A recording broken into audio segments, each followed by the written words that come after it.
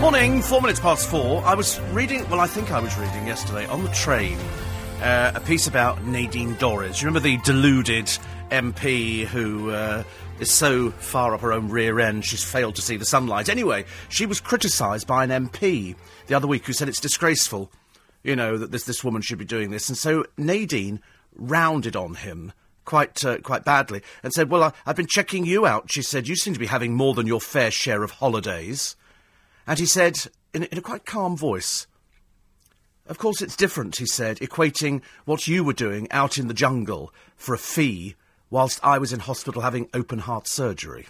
Made her look about that big. What a stupid woman. What a stupid woman. Some had paid out some money to Louis Walsh after they libelled him badly, after some man claimed he'd been groped in a club by Louis Walsh. Anybody could have told you it was the biggest pile of rubbish going, but they stupidly went with it. Cost them £500,000 to settle that one. So that was good news. And then they've continued running with that silly story they went with yesterday, which is Dean Gaffney wanting to be a new James Bond. I mean, they must have run out of things to put in the paper. On the front page, they've got Eric Bristow, who's that not very nice bloke in the jungle. He's just a fat darts player. That's all you can say about him, with a deeply unpleasant side.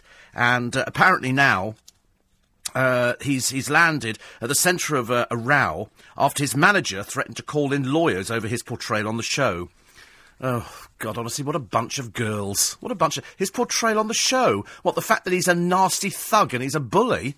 God, blimey, how can you portray that any differently? Even the Sun have said, you know... I mean, they've actually got a quote from his son. Apparently, Eric's son, James, 19, said, I'm really... And then he used a rude word, because quite clearly he's as common as muck. And he says here, I'm really... I'll use the word fed up with the way Dad's been made to look. The edit's been totally unfair, and I know his manager is talking to lawyers about it. Wait for this. The feeling was that if things can't get any worse, otherwise we will go for ITV and cause them huge problems. Ooh, you big girl. Ooh, we're so frightened, James. Ooh, everybody stand back. James Bristow's made a comment. God, what a drip. What a drip. The way he's being made to look. I mean, perhaps you've not seen the programme. It's you know, I realise in the editing they could do things, but you can't fail to see the words that have come out of his mouth. The man's a nasty piece of work. We knew that before he went in there. So James, girly boy, just stay out of it. It's a television programme. If your overweight fat father, who's not very pleasant, doesn't want to be there, he can walk out. He's an adult. Quite clearly not as stupid as you, though. We can cause big trouble for ITV. God, we're so scared. I bet ITV are quaking in their boots at the thought of James oh, God, James Bristow's coming down. No! Yeah, James he's going to make trouble for ITV. No! He's really, really, really angry. He's really fed up. No! What, James Bristow? Yeah! Ooh, scared. Don't think so. Don't think so. And his lawyers said, yeah, because he signed a legal document. He knows what the programme is, unless he's particularly stupid. You ain't got a leg to stand on, pal, as well you know. Otherwise, just take him out now, get rid of the fat bloke who plays darts. That was what I always thought was the most intelligent thing you could ever do. What do you do? I throw darts at a board. Wow, whoopee. Whoopee. And I did say that we would find the bloke yesterday who did the monkey gesture. You know, the Sunderland fan. Yes, we've got him. His name's Liam Jones. He's quite clearly a bit of a dimbo. There's not a lot going on between his ears. He's unemployed, of course. Big surprise there. And apparently he's a boxer. Ooh, scared again, aren't we, for that one there. Wears a flat cap, comes from Sunderland, lives in a flat with his brother, who apparently carries the bucket for him when he goes into the ring to fight. Ooh, scared. But anyway, he's a bit pathetic. And he says, I've been let out for that monkey thing. They made a similar gesture to show what he meant. He's quite clearly a bit remedial again. It's my favourite word of the week. You know, he's not all there between the ears. He looks a bit stupid. He looks a bit thick. He can't help it. It's not his fault. You know, you come from Sunderland, you start with a handicap. Nothing you could do about it. You come from Sunderland, and you sort of look at him and you think, you really are that stupid? I can't believe in this day and age that you even report people who... Well, I can understand you report it, because you can't believe that somebody would be that stupid to do a monkey gesture to a black football player. I mean, you can't understand the low-life mentality. Liam Jones, 21... Going on 3, I suspect. 84850, steve@lbc.co.uk. Am I the only one a bit bored with Leveson? I'm sorry about it. You know, I'm sorry that celebrities got their phones hacked. I'm sorry that people listened into their boring conversations. You know, it does seem that for the ordinary people who got hijacked, they've been hijacked by the celebrities. It's turned into, it was only celebrities. Well, it wasn't. There was loads of other people. But this phone hacking thing, anybody will tell you, this went on for donkey's years. We were in Fleet Street back in '79 and I was aware of it then. That's what they did. They listened into people's phone calls. That's how they got some of the stories of the Post. I don't understand why people make a big fuss about it. If it's ruined your career and you've suffered as a result, well, then fair enough. But by God, we seem to spend most of our time now in litigation in this country. You know, most of the time, we go to court. Going to court, you know, don't like... somebody called me a fat Australian. Go to court! Well, go to bloody court, then. I'm so bored of these people. It is just ridiculous. I thought the whole idea was, you know, that we have free, exuberant media, and how they get a story, I couldn't care less. I'm sorry. I mean, it might seem very harsh, but I couldn't give a stuff if people have been hacked. Don't make any difference to my life, don't make any difference to their life either. I don't notice people suffering. It just gives them more opportunity to spout dribble on the television. They just, you know, they pitch up, it's the same people. Oh, this is dreadful, you know, it's an infringement. Well, I mean, what sort of conversations are these people having? I just, you know, the sort of...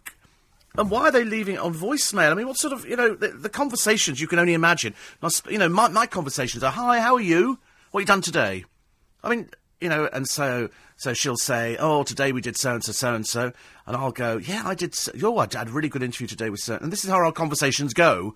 And then I'll go, oh, by the way, I've got a new booking, and I've got a new celebrity coming in, I think next week, week after. Billy Crystal's coming in for In Conversation. And so I said, oh, I've got Billy Crystal coming in. She goes, oh, what? I mean, if somebody wants to hack that, please hack it. Please hack it. I'd be more than happy to share my conversations with the entire world. And most of them are, hi, Steve here, just calling for a chat. Call me back when you can. That's all it would be, isn't it? But, I mean, would you ever leave a voicemail going, OK, my bank account number is 3712560. I think I've just slept with an underage girl. Yeah, it was dreadful. Yes, I did. Yeah, I know, it's awful. Call me back if you can. I mean, you know, who leaves those sort of conversations? You wouldn't leave a voicemail that was going to incriminate you in any way, shape or form. You don't do stuff like that now. And yet all these celebrities, out they come, they've been given good money, these people. How you evaluate this, you know, perhaps they stand in court and cry, I don't know. But I know for one, most of the British people, you ask anybody in any pub, length the breadth of the land, what do you think about it? They go, couldn't give a stuff. Couldn't give a stuff, you know, but they've done pages and pages and pages of it in the newspaper, mainly because it's the newspapers who are going to be coughing up for it. Sadly, today, the guest columnist is, oh, my God, they've overmade you up, haven't they? Nadine Dorries. How you find time to do this, write books, and be a good person to look after your constituents is totally beyond me. But I'm sure you'll manage somewhere, but I think we've had enough of you, darling. I really think. I've had enough of Dean Gaffney as well. Ugh, ghastly person. Ghastly person. After that stupid comment the other day, I'm going to be a spy. You know, MI5, MI6, they must be looking at you going, you're having a laugh, aren't you? Listen, you were chronically bad in EastEnders. You don't think you're going to be any better as a spy. And unfortunately, because everybody's going to know it's you, they're going, oh, look, Dean Gaffney's following us. Hi, Dean! Hi! Wait, he's taking a photograph. Do I look good? I'll take a picture, Dean. Because he's a spy. I mean, you know, of course, what they've done to make him look even more ridiculous. Because the editor, Dominic Monaghan, said the other day, he said, because he's not working, so he's obviously looking for something. So they've pictured him with two tall models. So he, of course, looks like a midget. Poor soul. Never mind, Dean. It's your bit of fame, isn't it? Cut it out, put it in your scrapbook, and just go and do an Agatha Christie. I mean, I can't see him being old enough to be an Agatha Christie thing. Although I did watch Great Expectations the other day, and it's got loads of people in it, loads of famous people, including David Walliams. And it's got Helena Bonham Carter, who plays Miss Havisham, who all of a sudden has become quite glamorous. Miss Havisham is very, very glamorous. Ralph Fiennes is in it. I mean, there's everybody. It's an all-star stellar cast. And I'll be talking to one member of the stellar cast a little bit later on this morning for In Conversation. Apart from that, what did I do yesterday? Went to my accountant. Do you know, we spent half an hour talking about sort of famous actresses and people that we know and people we've met. I'm the most famous person on his books now. But, so I don't tell him about you, dear, no. Producer thinks I'm talking about her. I never mention you at all. I do you in phone messages to people. I say she's in again, barking mad, as per usual. But, no, so we ended up talking about all sorts of things, and he was telling me a very sad story of he said, you don't do Facebook, do you?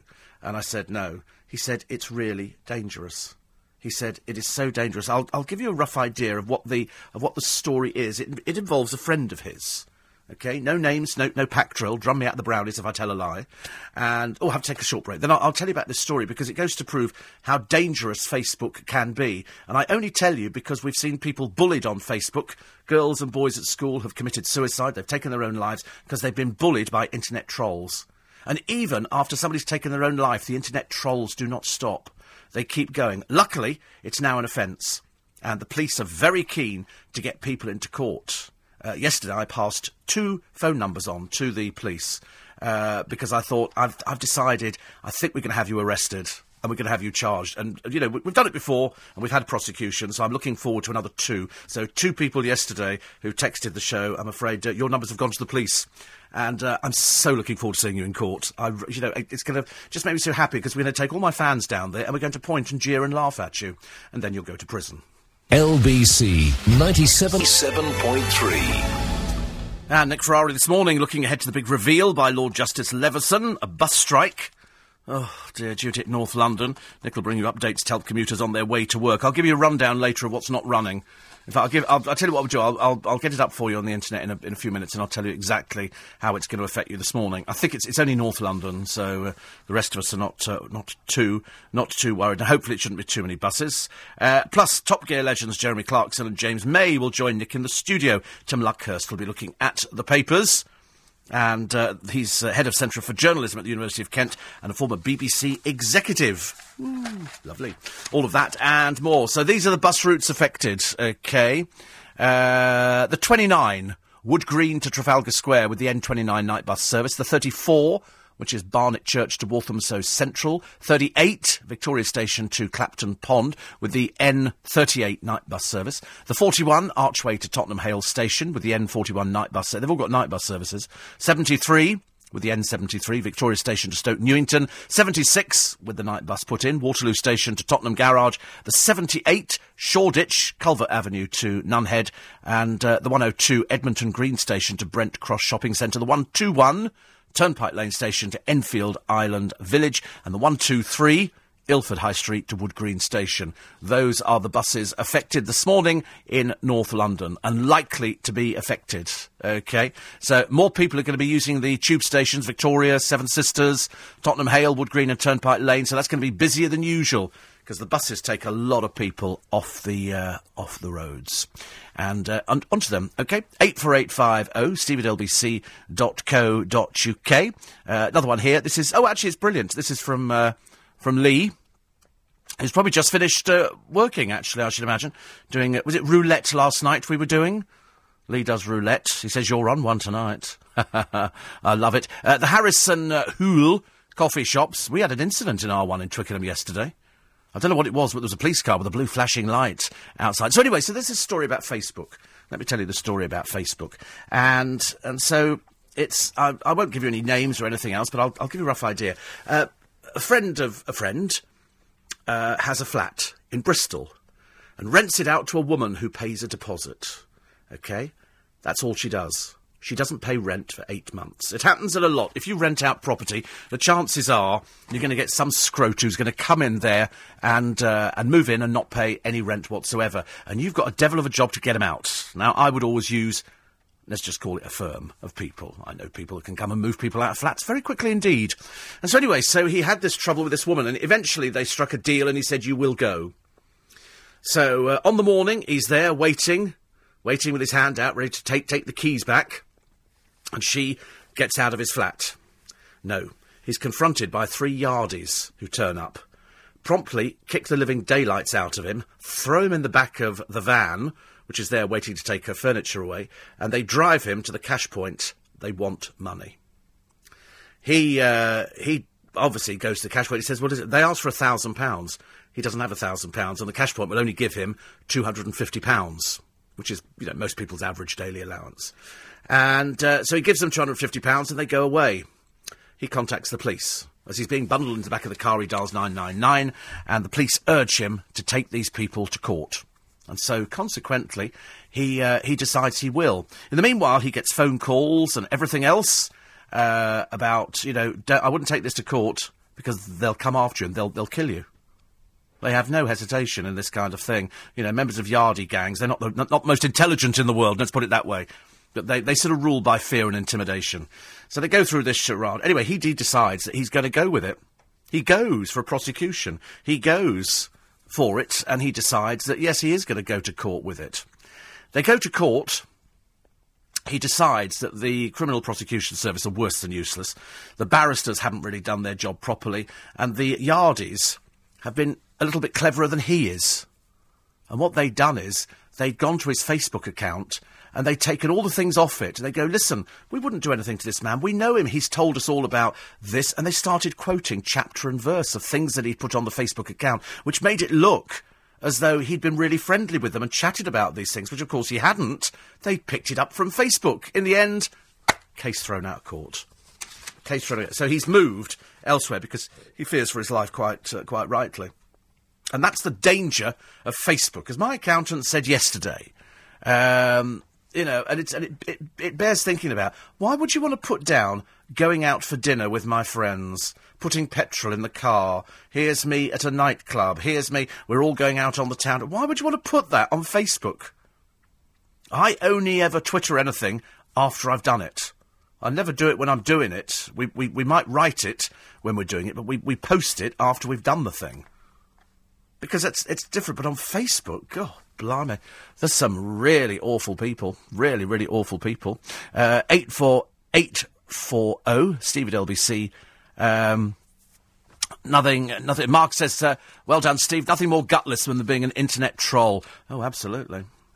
Actually, no, they generally are people who hide. They're a bit.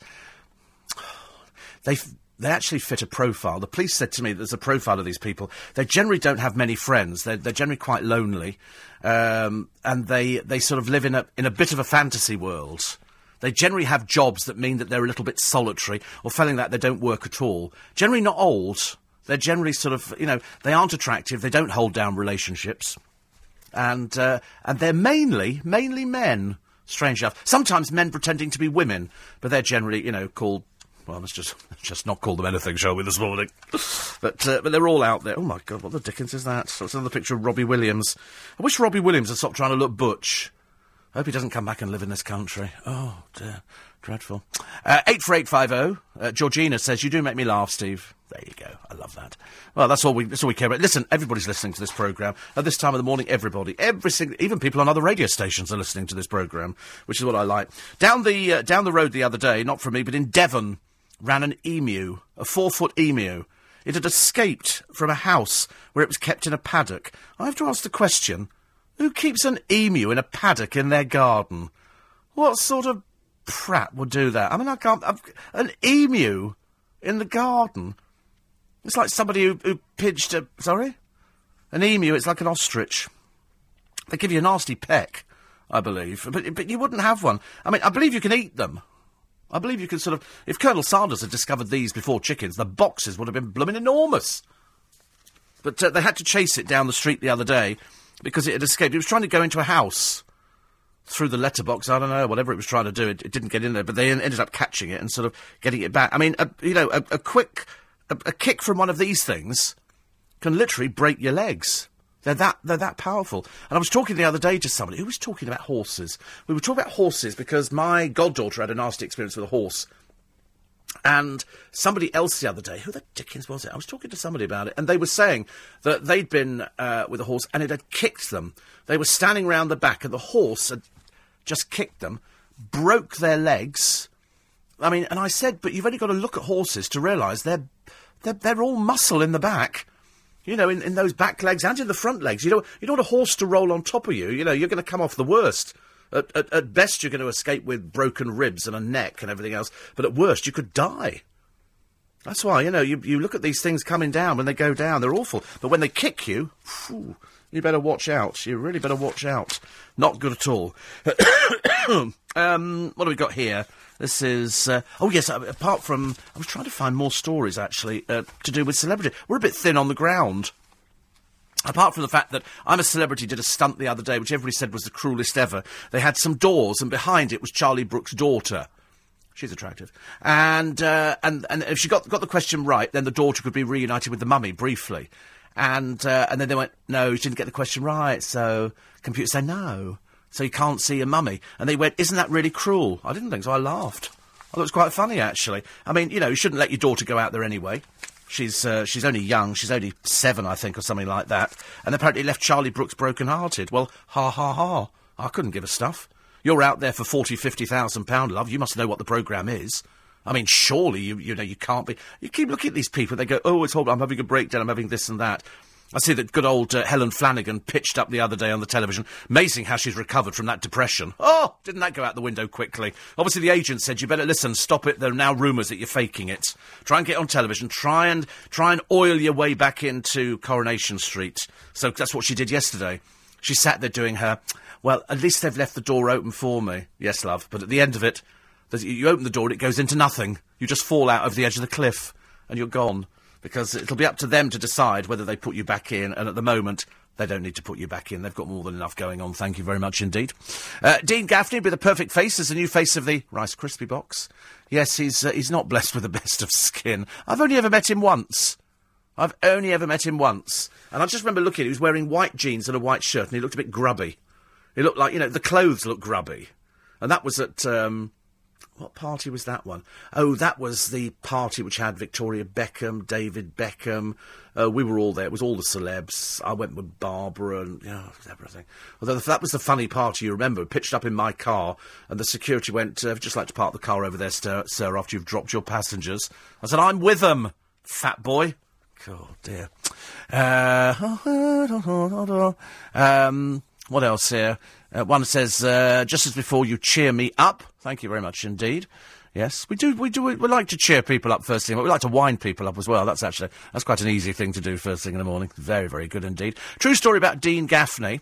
Was with a friend's young daughter who spotted him and asked for his autograph. He had to do it twice as he missed out one of the F's in his surname. I've done that before. You sign them very quickly. I bumped into somebody yesterday. I was talking to Joe Pike because we'd just done the recordings in the studio, and he decided to go and get some breakfast. So he was going to get a cup of coffee here, but there was such a queue, and so he said, I'll go down to Pret a Manger. So we walked down there, we're having a chat outside Pret a Manger, and these two guys walked past. I knew they were sort of something to do with telecommunications, because they had the belt with all the bits and pieces on it, you know, and one, he was fairly butch. He was like a big bloke like that. And he walked past, and as he walked past, you know when you know somebody knows who you are? Because he said to his mate, I think that's Steve Allen. And so he walked further. Anyway, I carried on chatting to Joe, and you know, then Joe said, all right, we'll go. I said, all right, I'll see you tomorrow. And then this bloke was saying, Steve, he said, just want to say, mate, he said, I listen to you every morning. I said, what do you do? I think he said he was in telecommunications. I forgot to get his name. But he knows who he is, and he was outside Pret the other day. And he said he listens, so... That's adding another one onto the list. I'm quite happy, actually. Whee! Big up for Steve Allen. I haven't seen Stephen Fry in Twelfth Night. Not a bad production. He wasn't great. Won't be tweeting that in case he goes missing in Belgium. But his co-star, Mark Rylance, playing Olivia, was fantastic. Yes, so it has had great, great reviews. We'll go through the papers again in a minute and find out some more stories. I'm trying to find something that is going to put a smile on your face. And at the moment, it's a bit thin on the ground. Apart from OK had their Christmas party last night. Don't want to break it to you, but it was particularly low rent. Kerry Coke Toner and Chantel. I mean, you know, really, oh, good. You walk into a party, they go, oh, Kerry Coke Toner and Chantel, and you go, goodbye, and you walk straight out. Who is? Kerry Coke Toner?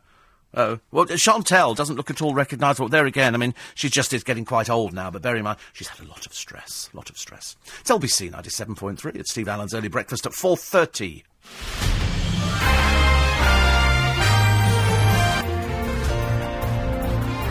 Morning! Thank you to all the people, actually, a couple of people have sent me this morning, having told you that now it's an offence. It is a criminal offence to bombard anybody with abuse or hate mail or anything like that. And if proof were needed, one radio presenter who went to court. I'll tell you now, it was Ian Lee. And a man phoned him 3 times a week. He's a supposed counsellor, OK? And his name is Mr Wilkins. Mr Wilkins, Samuel Wilkins, is an Ofcom worker and village councillor. He's also a children's charity trustee. He's quite clearly got quite a few screws loose. He bombarded Ian Lee with messages, hate messages, abuse and everything else. Anyway, the judge has decided enough is enough, and he's been sent to prison. Fantastic. There'll be a few more heading that way very shortly, let me tell you. And the councillor phoned him 3 times a week, bombarded him with nuisance calls, and he was abusive generally to Mr Lee. And so the judge has decided that off to prison you go, Samuel Wilkins, a rather stupid little lowlife and somebody who shouldn't be trusted anywhere near. You know, if that's the kind of stuff you're writing, I wouldn't want you anywhere near a children's charity, thank you very much indeed. So, be warned. Be warned. The judge is jailed now. He's gone to prison for 8 weeks, but his life will now be destroyed. He'll be dropped from the children's charity straight away. So, thank you to the couple of people who sent that in to me. That made the Daily Mail, which is good. 84850 steve@lbc.co.uk. Hugo was evicted, apparently. I didn't know that Hugo was evicted from the jungle. They seem to be evicting all the ones I thought would make it all the way through. I seriously thought 2 days ago that Rosemary Schrager would make it.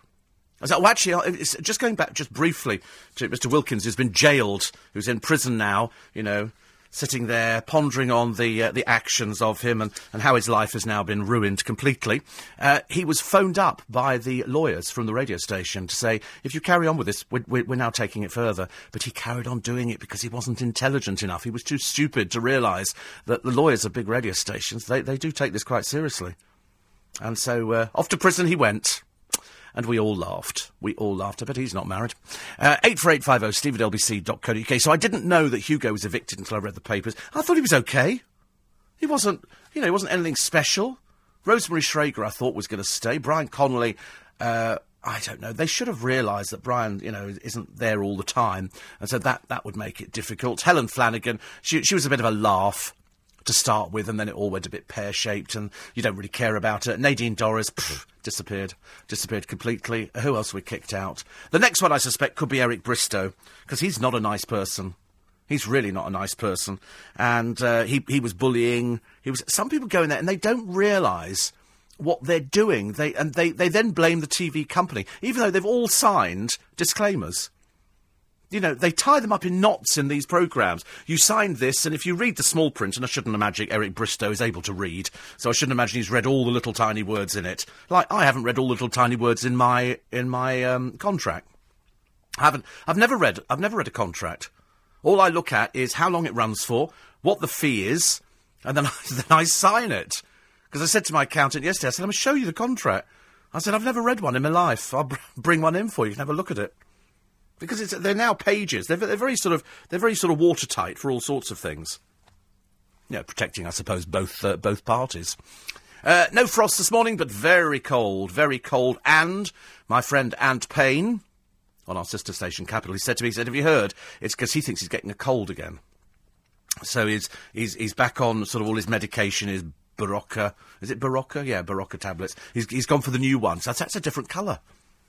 His sort of berry Berocca or something. But anyway, he's on that again, because he cycles in the morning. This morning he didn't, because he didn't feel very well. And so they brought it, and he thinks it's going to be a really bad winter. He said they've said this year that the temperature is going to plummet. And if we suffer, we suffer. Although, as I pointed out the other day, they've cut down the Christmas tree in Norway, no snow. So either it's going to come down quick. I mean, if it came down now, all those people who've been flooded, and there was one, the worst one for me, the worst one, was a lady of 84 who refused to leave her house when the floodwater rose, and she drowned. She just had to sit there. She was housebound. Nobody went and got her out. That's what amazed me. What sort of neighbours has this poor woman got? When people go and they go, listen, we need to move you upstairs or do something. And so she sat there and drowned. I mean, that must be the worst thing ever. You keep trying to imagine what these things were like years ago. They used to do it on the Thames. We used to have executions on the Thames. People would be at the pub, the other side of the river, and they would chain up the poor hapless person, and it was down around Puddle Dock. They'd chain them up and just wait for the tide to come in. And the tide would come in and they'd drown people. Yeah, woo, look at that, woo, people drinking and having a bit of fun. Ridiculous. Karen says, I heard on the radio yesterday a man had rung up to say he felt hanging should be brought back and backdated. Yes. I don't know, we've had this discussion before, haven't we, about hanging, and we're not really sure whether or not it would solve anything. It's quite clearly not a deterrent. If you said to somebody, right, we're bringing back hanging, and we will hang people for murders of policemen, for young children, for rape, whatever it happens to be, it wouldn't deter anybody, because the people who perpetrate these crimes are mentally ill. They've got no idea. It doesn't make any difference to them. I mean, let's face it, if you can actually jail somebody for sending offensive texts now, and they've already been warned by the lawyers and they carry on doing it, they're quite clearly a bit stupid, aren't they? I mean, they quite clearly aren't all there in the head department. They've got 1 or 2 screws missing. And so that's why he's been sent to prison. First time one's been sent to prison. They've been named and shamed before now, but first time I've heard of one sent to prison. But now the judges are saying, and the courts, that they are jailing for this. They're not putting up with it anymore. But this man was he's a children's charity trustee. Oh dear, I don't think so. I don't think so. We don't want him anywhere near children when he writes that kind of stuff to somebody, especially as he made a comment about Ian Lee's son. I mean, that just means he needs taken out and flogging. But mind you, in prison he'll probably get a little bit of that sort of action. Don't you think so? I quite like it. I feel, that justice would have been done if he goes in there and some big butch bloke stands at the cell door and goes, I'm looking after you for the 8 weeks you're in here, mate. And you go, that'll be nice. He'll have a new boyfriend when he comes out, put it that way. He'll probably be riding side saddle. Arguing parents can give children teenage depression. Do you know, everybody's got depression now. I feel like I'm suffering from it myself at times. Everybody's got it, haven't they? Everybody's got depression. And now, if parents argue, children actually suffer from depression as a result of it. There was a sad case of a husband who killed his wife. His son was so depressed he went out and hanged himself. And you think, that takes some doing, that. It takes some doing. People have been fed up before, but, to actually do it. And he was only 16.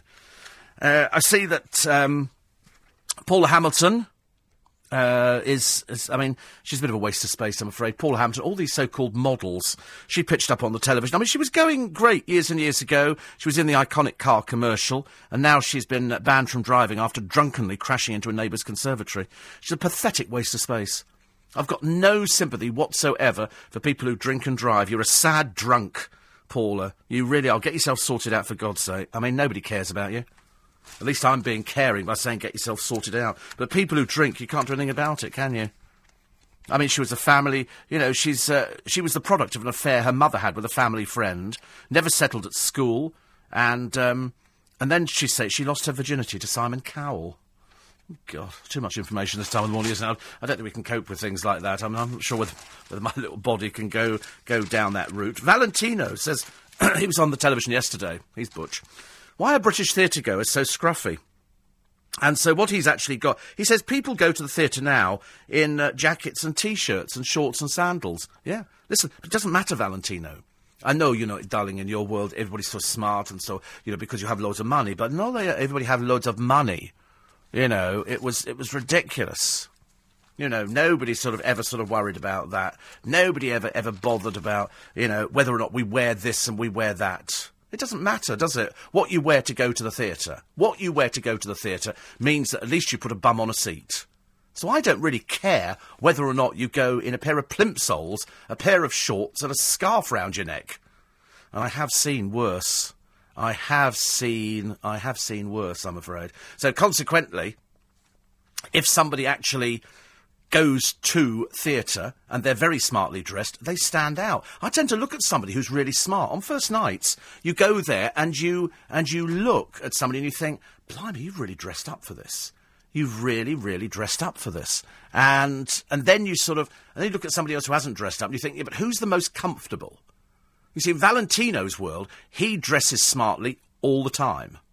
He wouldn't go out in a pair of shorts and flip-flops. That's not what he wear. He would be smart. He would be like any of the big fashion house designers. He would be there smart. So to him, it's quite normal to wear... And I saw him being interviewed on the television yesterday. They've got this catwalk installation where they've got lots of his outfits that he's designed for the rich and the powerful. And he looked immaculate. He looked absolutely... But then that's what he wears every day.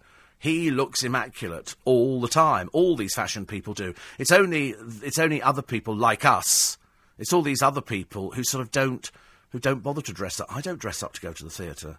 I might put a jacket on. Well, I won't actually even put a jacket on. I've just realised I don't. Why would you put a jacket on, then a coat over the top if you're cold? So you end up putting just a jacket on with your bits and pieces in your pocket and a packet of peppermints. And that's about the extent of it, I'm afraid. 84850 steve@lbc.co.uk. Is this Helen Flanagan Keep Fit video going to be different from the rest and worth buying for a gift? Oh, yes, absolutely. Absolutely. You must buy it. Yes, really. And this is a stupid person writing in. Yes, you must really buy it as a gift. You really must. This is somebody who's not all there in the brain department, I'm afraid. And let's see if they have a name. Sadly, they don't have a name. They don't have a name. Isn't it funny? Why don't these people have names? But they're not. Oh, Billy in Cheshire. Dear. Yes, it's worth buying for you, Billy. You sound about 97, I should imagine. And another one here. It says, you called Kerry Coke Toner. Shouldn't you have a name for Chantel? Shamtel? As in sham life relationships? I don't know. Shamtel. Could be, actually. She always looks so unhappy. She looks so unhappy. And I don't know why, she looks unhappy all the time. Because really, it was, she's been married, hasn't she? She got married to that bloke off the reality show she went on to for Preston.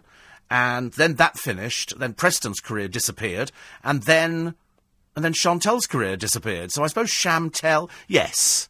Yes. I mean, I'm not totally there. Not totally there. 84850 steve@lbc.co.uk. There's other stories. So having now decided that you're all very, very scruffy, it's not very good. There is another awful story in the paper today about an absolutely lovely woman called Joyce Moulson. Joyce is 84. She's not seeing Christmas this year. Why? I'll tell you after this. London's biggest conversation. So here's this lady. She's a grandmother. Her name's Joyce Moulson. Joyce isn't going to see Christmas this year. She's dead. She's 84. Didn't die of natural causes, we don't think. We're waiting for the results of a post-mortem because she collapsed and died after yobs targeted her house where she lives in Bradford. She'd been plagued by antisocial youths hanging around on the street outside the home. She fell ill at home 10 minutes after a window pane on a front door was smashed on Tuesday evening. They threw a brick through it. And you have to ask the question, where are the parents of these little toe rags? Why don't we drag the parents into court and hang them? Why don't we just do something sensible? Do you know how old these youths are who have now been arrested and questioned by police? 13 years old, 2 of them, and 2 are 12. And they throw a brick through somebody's window. And you have to ask yourself the question, are these just feral children? Are they just irritating little people who need locking up? Or do we have to send them on a holiday and give their parents lots of money to make sure they have a lovely Christmas because their mother slept around and had loads and loads of children? What do we have to do to sort something out? What of the family of poor Joyce Moulson, 84 and now dead, lying cold in a mortuary because 4 little children are now charged with manslaughter at 12 and 13? 12 and 13. We've seen this before, haven't we? 12 and 13-year-olds. It must be that age where they kind of twist themselves and they go, a little bit barking mad. I know that the police have said we want to deal with this very, very quickly. Apparently youths were always jumping onto the wall of a house. You imagine, 84, you've managed to get through everything. You've been through the war, you've been through rationing, you've been through, generally people not being particularly pleasant, and now you get people jumping on and off on your wall because you're 84. You feel like saying, well, where are the neighbours helping her out? Where is this community spirit that we're so constantly being told about is in this country? Where is it? Where's the short, sharp shock treatment in the courts? Get these toe rags off the street fast as possible. Somebody starts jumping up and down and doing monkey noises in the stand, and the police take him in, and what do? Nothing. He's out on bail. I'd have had him locked up in the cell for the next 10 years. Little boxing, fighting, champion, cage fighter, whatever he is. And we put up with it. The courts are far too lenient.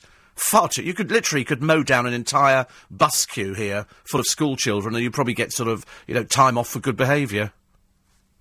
It's terrible, really, isn't it? When you think about this poor woman. I think about the family of these people who are going to go round there and there might be kids hanging around the street corner. You're going to be looking at them thinking, was it you? Was it you?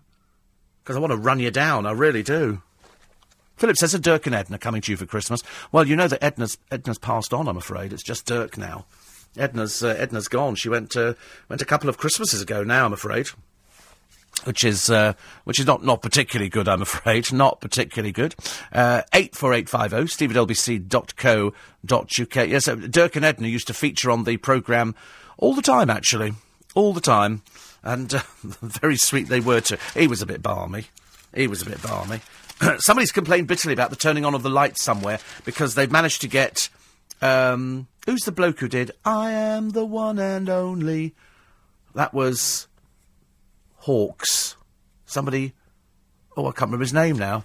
Chesney Hawkes. And they've said they're actually really unhappy about him doing it, because they've said, who's Chesney Hawkes? He went, well, he had a hit single, and he's coming to turn on the Christmas lights, and he's being very gracious about it, and he's doing it nicely. So they've complained. They said they're going to boo him when he turns on the lights. I thought, Chesney, don't do it. Don't do it. Very upsetting, isn't it? Because they can't find anybody else. For the light turning on. And the council have said we asked him and he was free. And that, of course, is the big thing for turning on the Christmas lights. Some people get paid for it, some people don't get paid for it. I was delighted to see that in Twickenham today, Len Smiths have quite clearly had a discussion, shall we put it, with the person who put the lights up. You know, putting solar lights on a Christmas tree is nothing short of rank stupidity, I'm afraid, and only by the uneducated in the Christmas light department. So they've changed the lights on. You couldn't see anything. They didn't even last but 5 minutes. It's just absolutely awful, I'm afraid. Absolutely awful. 84850, steve@lbc.co.uk. What was this? Oh, yes, so there's a jet. They're thinking of making this jet, which can fly from London to Sydney in less than 5 hours, which means it'll be going at about 4,000 miles an hour. Sounds good fun, doesn't it? I quite like that. I think that's a good idea. It'll take, they say, 300 passengers, 4,000 miles an hour. God, what a noise that's going to make over the sky. That's going to go through the sound barrier, isn't it? I remember the noise Concorde used to make. People used to say, oh, you couldn't tell it was Concorde. You blooming well could if you lived underneath it. But it was the best sight. It really looked as though we'd moved into the Dan Dare 21st century when Concorde went over. I loved it. I never went on it. Never went on it at all. I had friends who worked it, and somebody got me the last brochure from when it was flying. It was lovely. It looked very small. I don't know if any of you listening actually went home to Australia or anywhere else on Concorde. I never did. I'd love to have done it. God, that would have been absolutely brilliant. Absolutely brilliant. I couldn't afford it at the time. Not a lot you could do about that, is there? 84850. And my partner is an IT consultant for the Inland Revenue, says Hasnain. One of the things she is an administrator password for Facebook. She has. Why, you may ask? Well, it's because so the revenue can go through and see how you spend your money. You'd be surprised the number of people who show off how many holidays they take, even boasting they bought a Ferrari or a yacht. And the revenue is certainly reading everything. Oh, well, of course they are, if they've got the time. But they're woefully undermanned, I'm afraid, at the revenue. I know that at the moment. Because I remember talking to a friend of mine who works for the revenue, and he said they can't cope at the moment. It's very difficult. But they do check things, and if people boast about, oh, I've just bought this and that, they go, wait a minute, let's have a check. No, it's not on your tax return, is it? Not in your tax return at all. My daughter, says David Miles, over in Orlando, where it's probably baking hot at the moment, God help her, he said, lives in Kings Lynn. And she lives her life on Facebook. I have warned her about the dangers, but to no avail. However, Facebook is the main way I find out what's going on in her life. I'd rather get a phone call. You're right, David. It's absolutely... I don't know why people tell people things on there that you're telling, in many cases, perfect strangers. You're telling perfect strangers what you're doing in your life. And some of it is, you know, here's a picture of my car, here's a picture of this, here's a picture of all the money I've just made, here's a picture of my dinner. I never know why people want to Facebook a picture of their dinner. I was a little bit worried about it. I was checking the Twitter account of Ant Payne, who follows me on Twitter, and he had a tube of toothpaste and a tube of Veet hair removal cream. I couldn't quite work out the significance of it. I keep meaning to ask him every morning about, like, so wait a minute, so you've got the Veet and you've got the tube of toothpaste. Where do these two come together? I think he said something along the lines of, you know, if you mess them up, or, you know, things could be a little bit difficult. Oh dear. Trying to find something, you know, amusing in the papers this morning is a bit difficult. There's a lovely picture of Sophia Loren at 78. 78. Wow. 78. Good God. Still looks amazing. Must be something about Italian blood. Something about it, because she looks fantastic. Well, yesterday, as you know, I did Priscilla Presley. And I'm afraid I had to fall. I had to say to her, because I kept looking, thinking, it's the wife of Elvis Presley.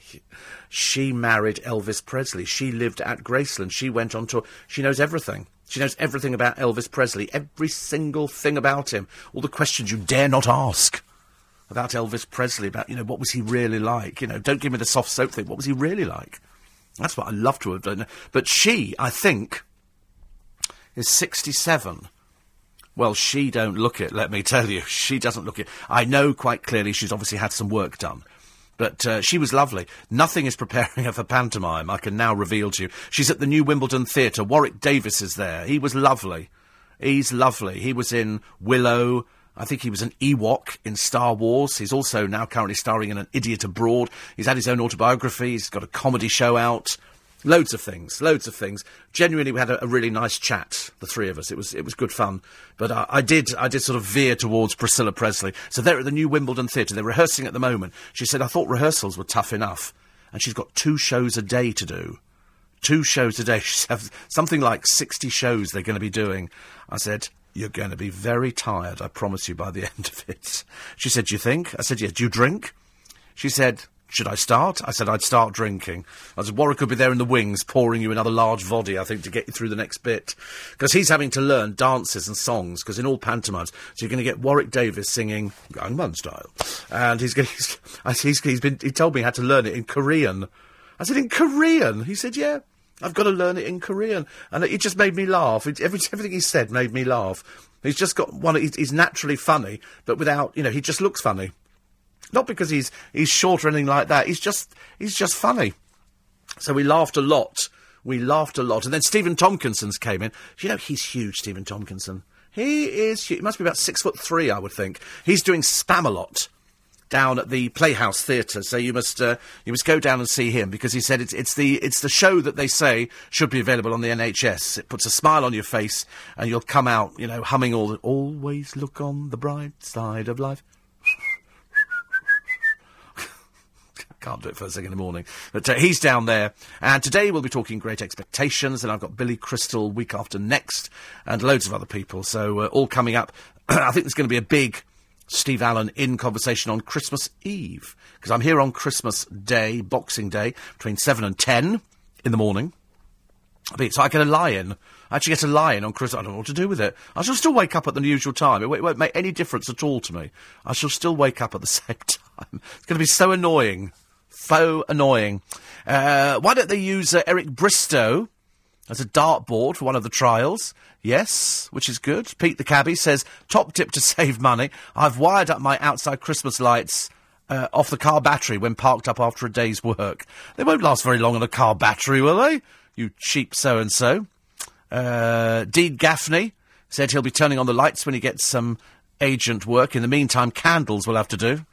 Yes, I mean, he's going to be a double agent, isn't it? Secret agent. Oh, Dean Gaffney. Oh, didn't recognise him hiding there. I mean, I think he's got the wrong idea of what exactly it entails. In fact, I'm totally convinced he's got the wrong idea. Everything going on about Prince William, who accepted a baby grow from a well-wisher yesterday. People give them the oddest presents. So they get home and go, right, bin, drop. Thank you. Some loony gave him it. And Samantha says, I made it for when his little one comes. They don't want presents from you like that, thank you. They've got their own baby grows, I should imagine. Jason Gardner is coming back to Dancing on Ice. He's coming back to Dancing on Ice, and I couldn't be more pleased that he's back. And he's going to be, apparently, really, really bitchy. The only person he hasn't told, so that's why he's telling her now, is Karen Gardner. You remember Karen Gardner, who's really stuck up. And he upset her greatly, and they came to blows. And he said, if you were of any importance, he said, you'd be sitting on the panel, but you're not. Oh, it was wonderful stuff. And he's promised to be just as nasty to her this time round. That's right. He said, if your opinion still mattered, you'd be on the panel. She went ape. She wasn't happy at all. We all laughed, of course, because you suddenly saw a nasty side to Karen Barber. Which was a shame, because I wasn't hoping it was there, but it was exposed by Jason Gardner, who has been brought back to try and resurrect some flagging figures. They need a bit of controversy, and he is the man to do it. He once compared Kelly Holmes to a man in drag. In 2007, he told Kay Burley her smile was demented and she was ugly. I mean, honestly, there's no hope, is there, really? And that's apparently classed as rude. Although he said to Sharon Davis, you look... Well, I can't tell you what he said to Sharon Davis. It was too rude even for this time of the morning. It's Steve Allen's Early Breakfast. It's LBC 97.3. The news at 5 with Sam Pitters is next. Allen. 4 minutes past 5. Duncan Barks earlier on was calling on Fortnum & Mason not to lose the royal warrant because apparently a member of the Green Party has said they should lose their royal warrant because they sell foie gras. Well, they've been selling it for years. And there's loads of places you can buy foie gras. You can probably buy it in Asda. In fact, I should imagine most supermarkets sell foie gras. It's not just Fortnum & Mason. And most of you seem to think that they shouldn't lose their royal warrant. I don't think... I've not even noticed the royal warrant there. I don't think it makes any difference. I'm sure, for tourists, they go, oh, the Queen shot... She doesn't push a trolley round or anything like that in Fortnum & Masons. You can't, really. There's not much room for things like that. They've got a nice food department, and they sell nice things, but then so does Harrods. Harrods got a lovely food hall. But Harrods got about 5 or 6 lovely food halls. Selfridges got a nice food hall. So, and I'm sure if you go to Selfridges, you can buy foie gras. They don't hold a royal warrant, do they? But it doesn't make any difference. Why would the royal family worry about something like that? Can't spend your time going round there. But they're trying to stop people eating foie gras. But I've never eaten it. I was amazed how many people were telling him that they actually work. Sorry, not they actually, but they actually eat foie gras. I was reading something else at the same time. That they actually eat foie gras. I've never eaten it. And Duncan said, perhaps we should go out and share a couple of bottles. Oh, no, thank you. Oh, no, definitely not. Not my sort of thing at all. It's not that I'm off it because of the methods. It just doesn't appeal to me. I don't want to eat duck liver. I've eaten chicken liver pate. I just don't want to, I don't know why. Why am I not eating duck liver pate? What's the matter with that one? Goose? No, I wouldn't eat goose. Foie gras is goose. That's right, yeah. It's force-fed, though, isn't it, to enlarge the liver as much as possible. They sort of put a funnel in its mouth and feed it. I mean, to be honest with you, I mean, most geese eat a lot of stuff anyway. This is just helping them on their way a little bit quicker. So what they do is, I don't know what the process is exactly. I just know they force feed, and they do it on a daily basis, is it, or weekly? Who knows? But either way, it enlarges the liver, and then they kill them, and then they eat them. But there again, Duncan was quite right. You know, when he said that, there are cows hanging up in slaughterhouses all over the country, and people appeared a bit naive about, perhaps cows go with somebody going, oh, love you, love you. There was a piece in Country Life a short while ago, and it was a woman who did rear cows and pigs, and she said she goes with them to the slaughterhouse, which is nice, if you like that kind of thing. And then she says goodbye to them and hopes they have a nice time. Of course, the next thing, they come back in little polythene bags and stuff like that. I'm not really sure whether or not I should be talking about things like that this time of the morning. But I have been onto YouTube, and I have had a look at the way, because you might as well be aware of everything that goes on in a slaughterhouse. I've seen the way they do chickens, I've seen the way they do sheep, and they do pigs, and I've seen cows, and I've seen halal versions as well. So I've seen pretty much all of it, and I'm still eating steak. Doesn't kind of change anything, but if they said this is the cow you're going to be eating later, I don't think I'd want to do that. Some people feel better about eating their own chickens and eating their own turkeys. I wouldn't want to breed anything. I think, actually, James O'Brien's got chickens. And I presume that's for the eggs, and because kids like eggs. Well, I don't eat eggs anymore, strangely enough. One here, stones thrown at an elderly lady's windows would have brought on heart palpitations through fright. Just watch the CPS bringing a lesser charge on whoever to get a conviction. Well, that's what they don't know. They've got to hold the autopsy, and then they will find out what the cause of death was. But I should imagine a brick thrown through her front window. This is the 84-year-old. And the brick thrown through the window would be enough for her to think, oh, my God, what can... I mean, I don't know what goes through the mind of an 84-year-old. I think it's immensely sad. But having seen some of the vile people that are out there in the newspapers, I suppose I can believe anything nowadays. Kids go out there and they kill other kids. And James Whale, of course, is on his way up to see... I mean, I'm surprised you don't take a toaster with you when you go up to Skye. Have a nice piece of toast, which is always good, isn't it? But the stories are Levinson. Did you get the present? Is he claiming he brought me a present now? He hasn't bought me. What present has he bought? He hasn't bought a present. He's just saying that, so I'll then go, what present? He didn't buy me a present. OK, I'll tell you the stories in the papers. Leveson inquiry. That's going to be in there. Then there's also the 84-year-old woman who died after Yobbs at 12 and 13 threw a brick through her front window. She'd been targeted for ages and ages. Eric Bristow's lawyers are apparently getting ready to make it difficult for ITV because they claim he's being shown in a bad light. I'll try not to talk any more about food, but toast with peanut butter on would not go amiss, would it, at this time of the morning? I should imagine so. Prince William teasing the crowds. Some woman gave him a baby grow. They're quite mad, the people who follow the royal family around. Hello, William, brought you baby grow. Oh, God, there's always one, isn't there? And Adele has been taken to task by Louis Walsh, who apparently has said, they say he's laid into her. He hasn't really. All he said is, somebody like you should be back at work. He said, because in this business, if you're away for a month or 2 months, people forget about you. People forget about you, so that's all it is. Because Louis Walsh, if you actually came down on him like a ton of bricks and said, Louis, don't be so nasty, he would say, I didn't say that. What I said was, in this business, you've got to keep working. I mean, she has sold 21... I said she sold 10 million copies of her album 21, which ain't bad at all. So, I mean, she'll go back to work when she's ready. Thousands of people still mopping up, which is the kind of thing that you don't want just before Christmas, do you? Gary Barlow, could I judge alongside Simon Cowell if he came back? I don't know. He's a bit undecided about this. It's another dreary interview. And Gary Barlow is very open about his plans for next year. Because when you think about it, Gary Barlow's the big turnaround kid. Gary Barlow, you know, good, and then all of a sudden disappears, goes to no man's land, and then all of a sudden, whoosh, comes back. James Whale bought a baby grow. Sorry, a onesie. Is that a onesie? It's one of those all-in-one things. Oh, dear, like a romper suit. Oh, dear.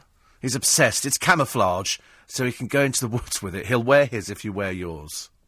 This man needs sorts. I mean, really, I need to call the police in over this. It's getting worse. And he only does toast with marmalade.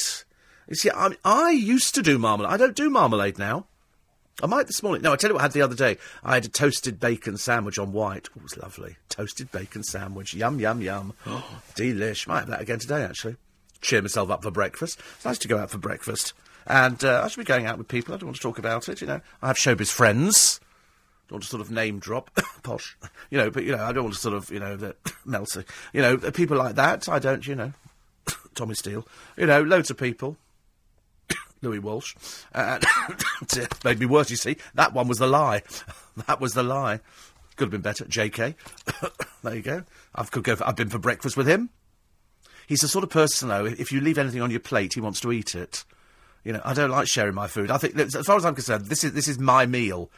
And if I want to leave anything, I want to leave it. I don't want anybody else to eat it. I just want to leave it. I don't like the idea somebody says, oh, I'll finish that for you. No. It's mine. It's like sharing a toothbrush, isn't it? It's not the kind of thing you do at all, I'm afraid. One here from young Neil, and he says I said the wrong one previously. They have done the same with the Gangman style, and I can't remember exactly. Oh, that's right, it was the Dancing Elf last year, where they superimpose your head on it. So, I got one yesterday, yes. They're going to start, aren't they? They're going to start arriving. It's just going to drive me mad, I can tell. And so I'm having a look at this one here. Wait a minute. And there, you see, look. That's that Gangman style. And if you sort of click on it, look, apparently it's me dancing. And it's slightly worrying. Oh, I don't know, actually. It's quite funny, Neil. We like that a lot. Like to have a laugh first thing in the morning, isn't it? You're dead. And it's just... Of course, this means nothing to you listening in stereo, does it? But I'm happy. Don't worry about anybody else. Thank you very much indeed. It's always very exciting to watch. Made the producer laugh anyway, so that's good.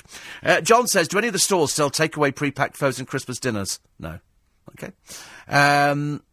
Apparently, Dan says, of course they should revoke the royal licence. We have no right to abuse animals like that. It doesn't make it right.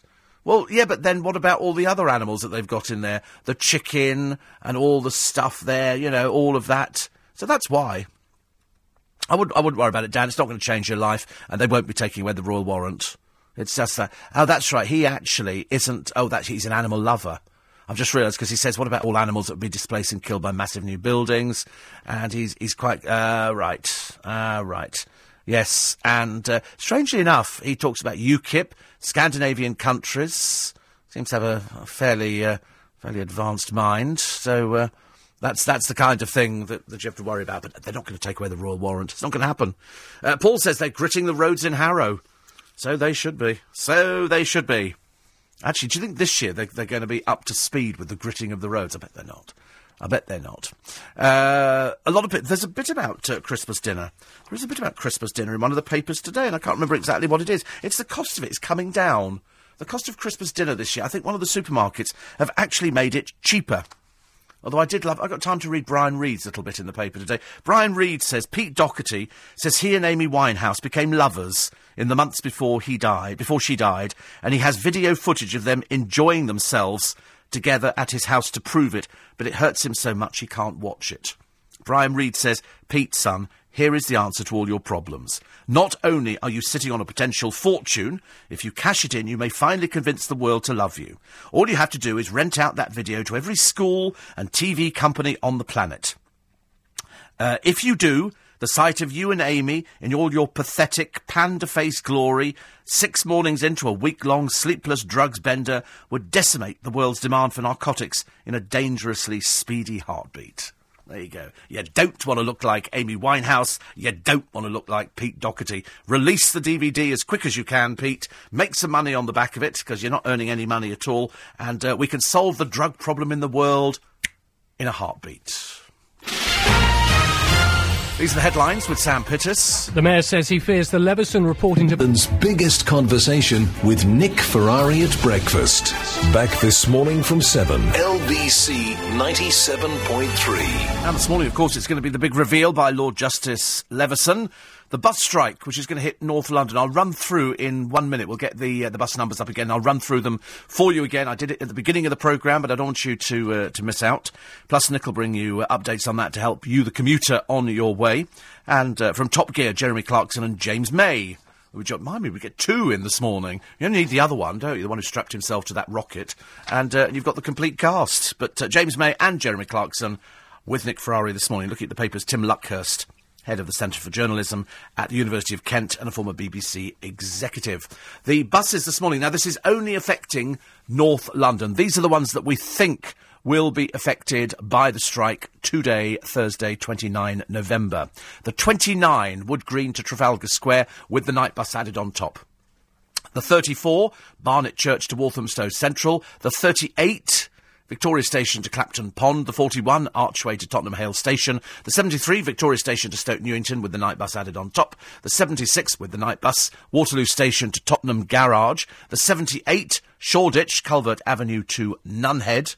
The 102, Edmonton Green Station to Brent Cross Shopping Centre, and the 24-hour service between Edmonton Green and Golders Green. The 121, Turnpike Lane Station to Enfield Island Village, and the 123, Ilford High Street to Wood Green Station. Now, what's going to happen is a lot of people will be using the underground stations, so I should imagine Victoria, Seven Sisters, Tottenham Hale, Wood Green and Turnpike Lane will be busier than usual. So my advice is, if you use those routes, set off just a little bit earlier, just to make sure that you're going to get there and you don't have to...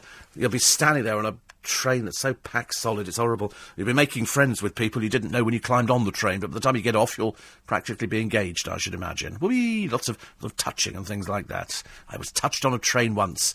I went back and they were never there again. Apparently, don't be eating marmalade, said Thomas. They say it's just as bad as grapefruit for interfering with medication. I suppose it would be. And also, it's just sugar, isn't it, marmalade? It's the fruit and sugar. I used to like that Rose's lime marmalade, because I used to like the colour of the jar. But the only thing I like on toast, I could eat peanut butter and I could eat a little bit of Marmite. And that's what I like. Why would somebody tell a lie about where they work? There's a woman she's a fraudster. Her name is Stacey Simpson. She's jobless, of course. I mean, quite another one with a few screws short. And she had 3 boyfriends. She tricked them into believing she was flying around the world as an air hostess. I mean, she's quite clearly as stupid as she looks. And she told her unsuspecting partners she worked for Emirates. And she did no such thing, I'm afraid. No such thing at all. But they believed her. She borrowed money off them, and of course, eventually they took her to court. And so she's been jailed for 10 weeks. She also conned benefits and all other sorts of things. Obviously, a deeply sad, depressed person. So, Stacey Simpson, you've been outed. As indeed has a man here from Eurodash Services. exposed by Penman and Summerlad today in the Mirror. They clock cars. They make you sign a thing, which is a bit odd, really, telling you it's illegal to clock cars. And a clocking of a car is where they attach a little thing on, and within seconds, they can turn the clock back on the car, the mileage clock. Which, unfortunately, is illegal. For any purpose, it's illegal. It makes no difference at all, because you're going to have now, everything is on computer. And so when you have your MOT done, the mileage is taken. If the next time you have your MOT done, the mileage is different, you don't think somebody's going to notice. Somebody's going to say something. In Japan, it's freezing at the moment. I know this because Warren is in Japan. He said, I had 2 mini earthquakes here yesterday. Bit of a daily event. Crikey. Mind you should be over here, Warren, because my friend JK has discovered the delights of mango vodka. I didn't even know what mango vodka... Well, it's obviously vodka with mango in it. But who's it made by? Is it a Smirnoff one? Or is it an Absolute one? Or is it one that you've just made up for yourself? I need to know the truth on this. Mango, because I love mango. I really love mango, and I love...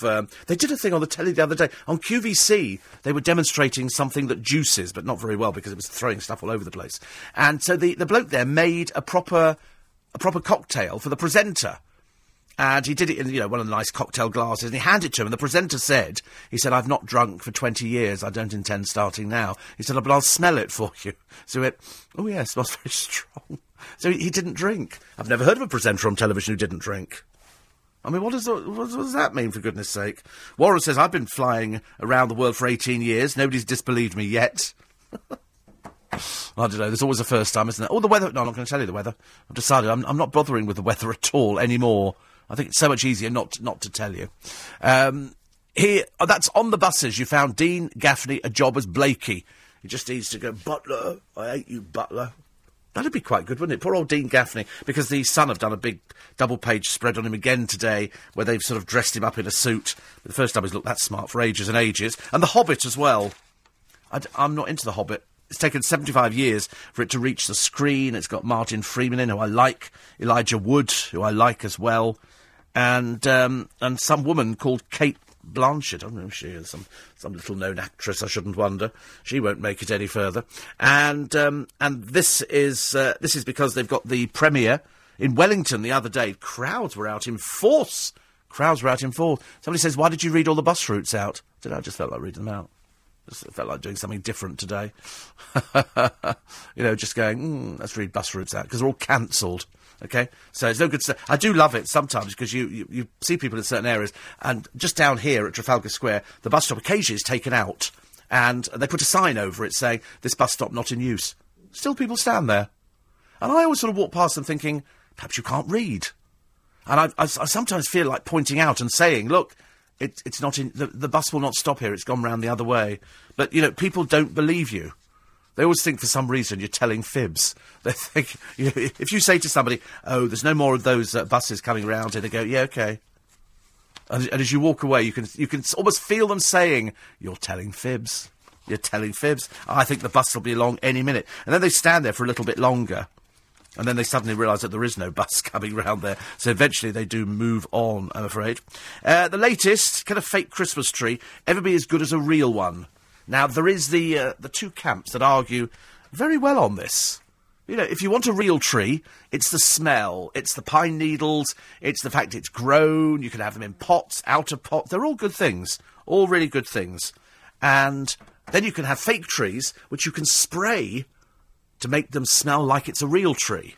Kind of defeats the object a little bit. You can build your own Christmas tree. And so what they did, they gave the reporter, Caroline Cook, a selection of trees, some which are grown and are real, and some which are fake, and some which you put together yourself. She gave, obviously marks out of 5. The pre-decorated 6-foot Christmas tree from B&Q is 25 quid. She gave it 3. It's my phone buzzing again, sorry.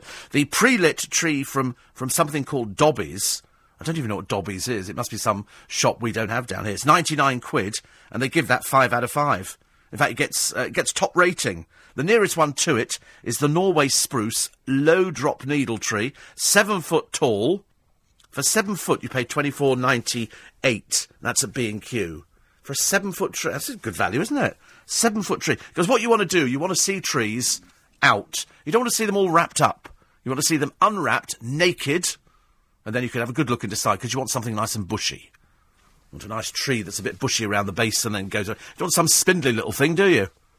Something that's going to hold your baubles, put your lights on. And remember, put the lights on first. Check them, before you drape them round the tree, check that they work, because some lights might not work. I'm only using LEDs this year, because I can't be bothered to change the light. The moment a bulb goes out and the thing goes, I throw them away.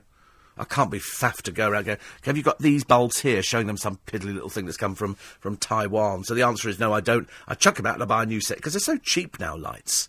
You know, for the sake of using them. I mean, some of mine I've had for a couple of years, and they're still good. They still work. I'm very taken by Christmas lights. I can go out to the garden centres, and I just stand there looking at them thinking, I really like those lights. I really like those lights. And I sometimes buy them, so I've got boxes of lights at home, which I haven't even opened. I just like looking at them in the box. And sometimes you just plug them in and see them going in the box, which are good. Where are the Christmas decorations in M&S Oxford Street, says Jack? I don't know, I don't work for M&S. I should imagine they're probably hanging from the ceiling. Where do you think they're going to be? On the floor, trampled underfoot? I don't know. I like all the... I don't mind the Marmite-sponsored things or whatever they are. They look okay.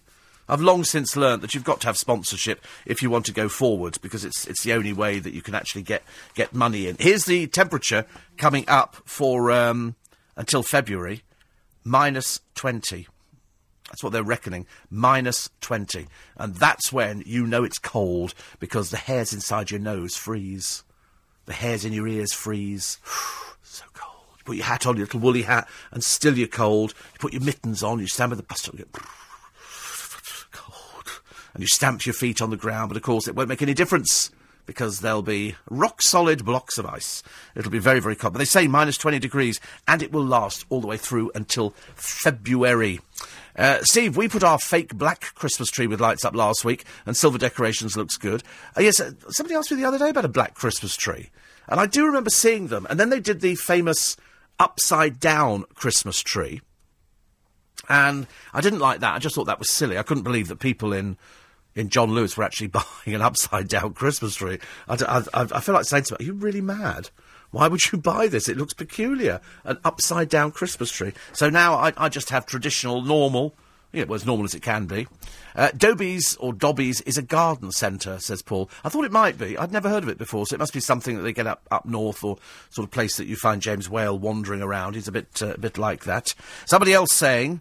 Warren says we can have 5 foot of snow in January.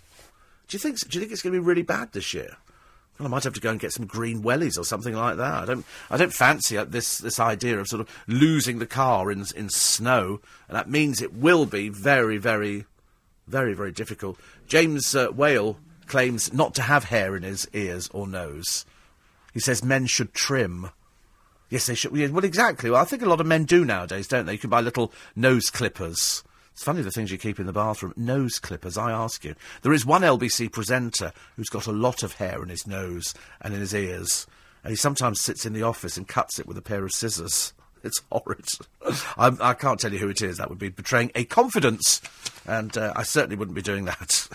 More from the papers coming up very, very shortly. If you have joined us, it's nice to have your company. It's Steve Allen's Early Breakfast. It's LBC 97.3. Do you know, a lot of people being struck down with coughs and colds and wheezes and even worse. So if you're suffering today, you have sympathy. But I'll tell you now that the time is 5:30.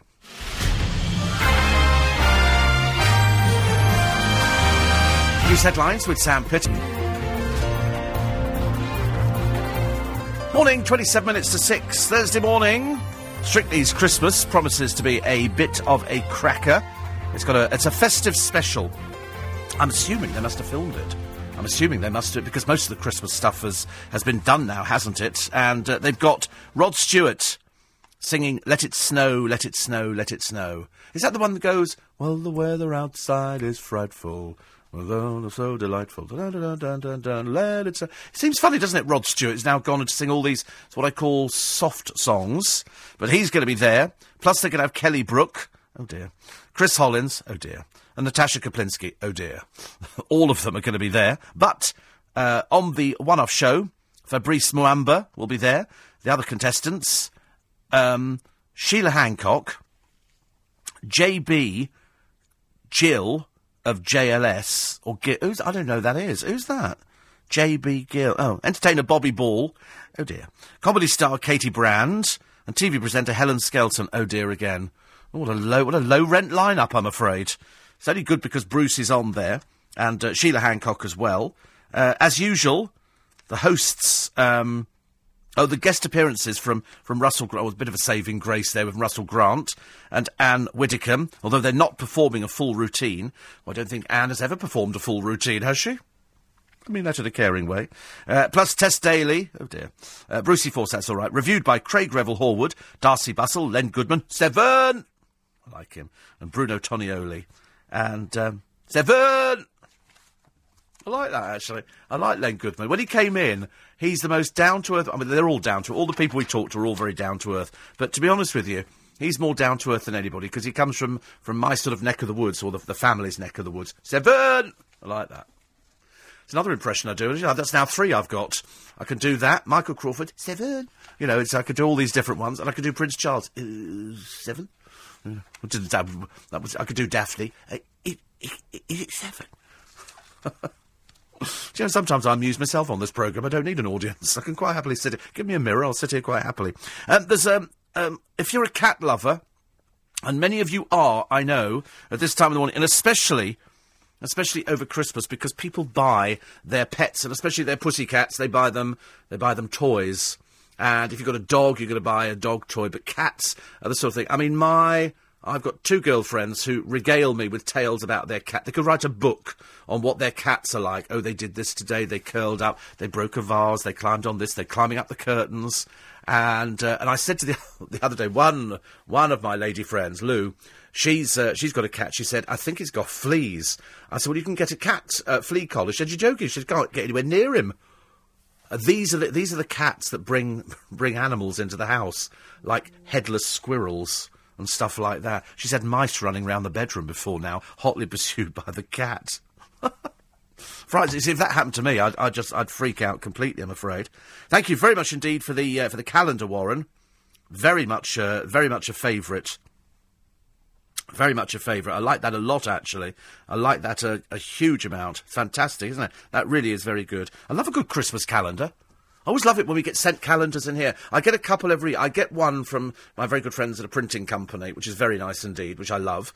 And I use that so I can mark off my sort of work days, and I use that. And then we get big calendars in. Got some lovely ones sent last year, really lovely, and always very nice and very, very useful. But apparently a new book is lifting the lid on all things feline.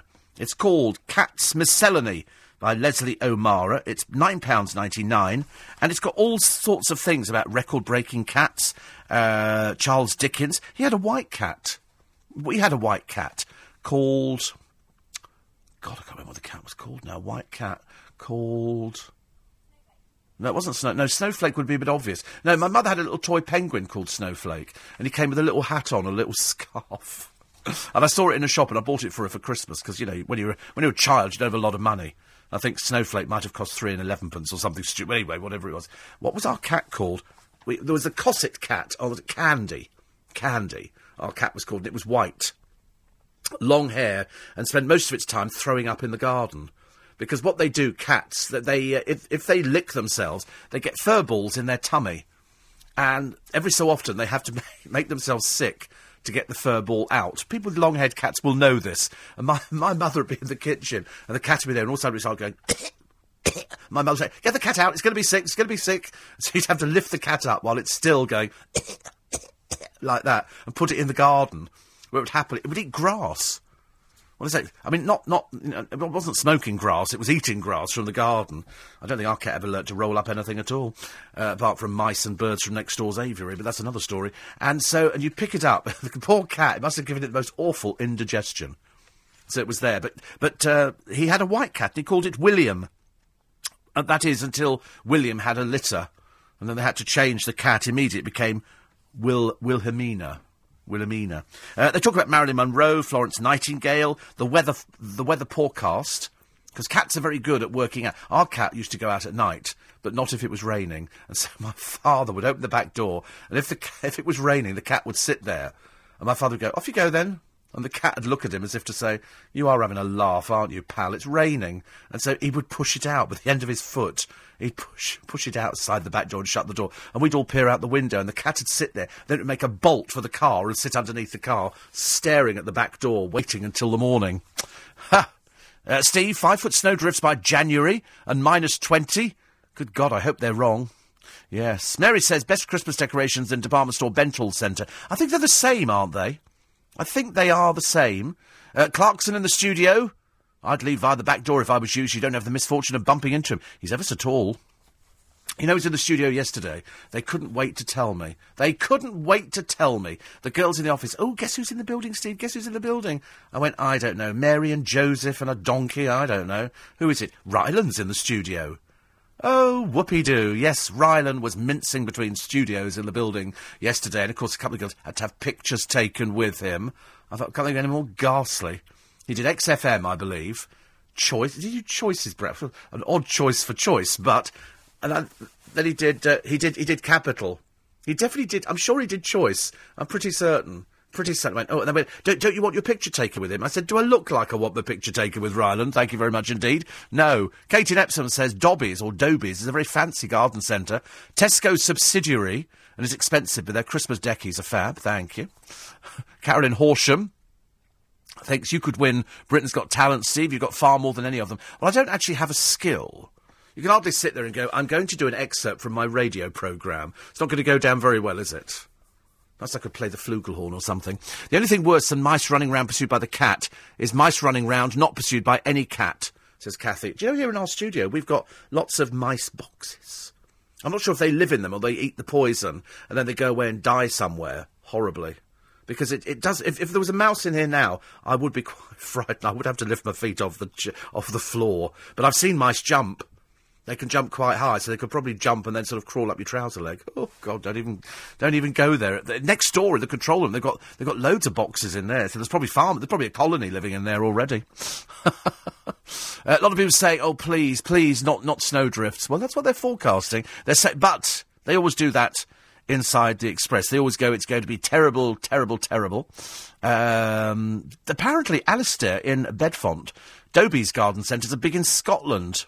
My one used to be by, is it Dalkeith Midlothian, which is south of Edinburgh on the A7. The A7, good Lord. We've got one in Kent, says Michelle in Rochester. Another one here. Trevor says they're mainly in the north and Scotland. Right. Oh, it's Diana from Richmond's birthday today, so many happy returns, Diana. So we've had a number of our regulars celebrating birthdays recently. We had Paul Dunford as well, and that's from Marion and Kitty. So many happy returns of the day. Keep praying that Anthea Turner won't be turning on the Christmas lights again in Claygate. She was terrible. Her so-called jokes were met with silence, says Paul in Surbiton. But you went, didn't you? Anthea Turner, I hope she's not going to pitch up on that blooming dancing programme. I really do. I can't bear it. This cat book again, for all of you. It's called Cat's Miscellany. And it's got all sorts of facts. So if you like cats... The heaviest moggy was Himmy from Australia, who weighed 45 pounds and 10 ounces. That's a fat cat, ladies and gentlemen, a fat cat. And it is said, I wasn't joking when I said the weather forecast, it is said that cats apparently can forecast the weather, so expect high winds when your pet claws at the carpet or the curtains, and rain when it washes its ears. Oh, I don't remember seeing our cat ever wash its ears, but it did used to claw at the carpet. And we only realised when we moved one year that it had completely destroyed the back of the settee. Because they exercise their claws. So if you've got a coconut mat by the back door, the cat would love to exercise their claws on that. In our case, we had a settee with like a moquette covering. I can't remember what it was, actually. And it ripped the back to shreds. To absolute shreds. We used to have... And our cat looked very good because it was white and we had green carpet in the hall. A green sort of twisty kind of thing. My mum sent me an advent calendar yesterday. No chocolate. Well, that's not very good, is it, cat? No chocolate in it. Well, she'd eaten the chocolate. Or it's just an advent calendar. Oh, just a picture one. Oh, it's a bit mean, isn't it? You know, you can buy an advent calendar where you put your own chocolates in, which I thought was quite a good idea. So we'll be starting, won't we, with advent calendars very soon. I don't do an advent calendar. I really don't. My godchildren have one, but then their dad Chris eats all the chocolates anyway. They have to keep filling it up again. And you could buy one in Costco which had little drawers which you pull out and you put a little... It's always got to be chocolates in there, hasn't it? I don't know why. Why is it chocolates in there? You can get Lego ones, can you? Rylan, more like a reinvention of Danny LaRue, says Warren. It's an insult to Danny LaRue, of course, as you know. But I don't think he's actually... I don't think he's actually going to survive. I don't think he has any... Well, I don't think he has any career going for him. He can't do... People saying, he's going to make millions like Jedward. I don't think so. I really don't. I don't know where you would end up putting him. And the answer is I can't think of anywhere, apart from a dustbin. That's being kind. I don't know, he just doesn't... we've seen enough of these sort of acts, haven't we? I don't want to see any more acts. Any more acts. Good Lord, who's that a picture of at the gym? It's not you, is it, Warren? Who is that? Somebody at the gym. Somebody at the gym. Very nice. Very nice indeed. Gee, it reminds me, because we've got Christmas coming out, I need to go to the gym or do something. I need to do a bit more walking. Perhaps I'll walk further just to go to the cafe to go and get the toasted bacon sandwich. I love a toasted bacon sandwich. 84850 steve@lbc.co.uk. 5:45. News headlines with Sam Pittis. Boris Johnson's warning that the Steve Allen.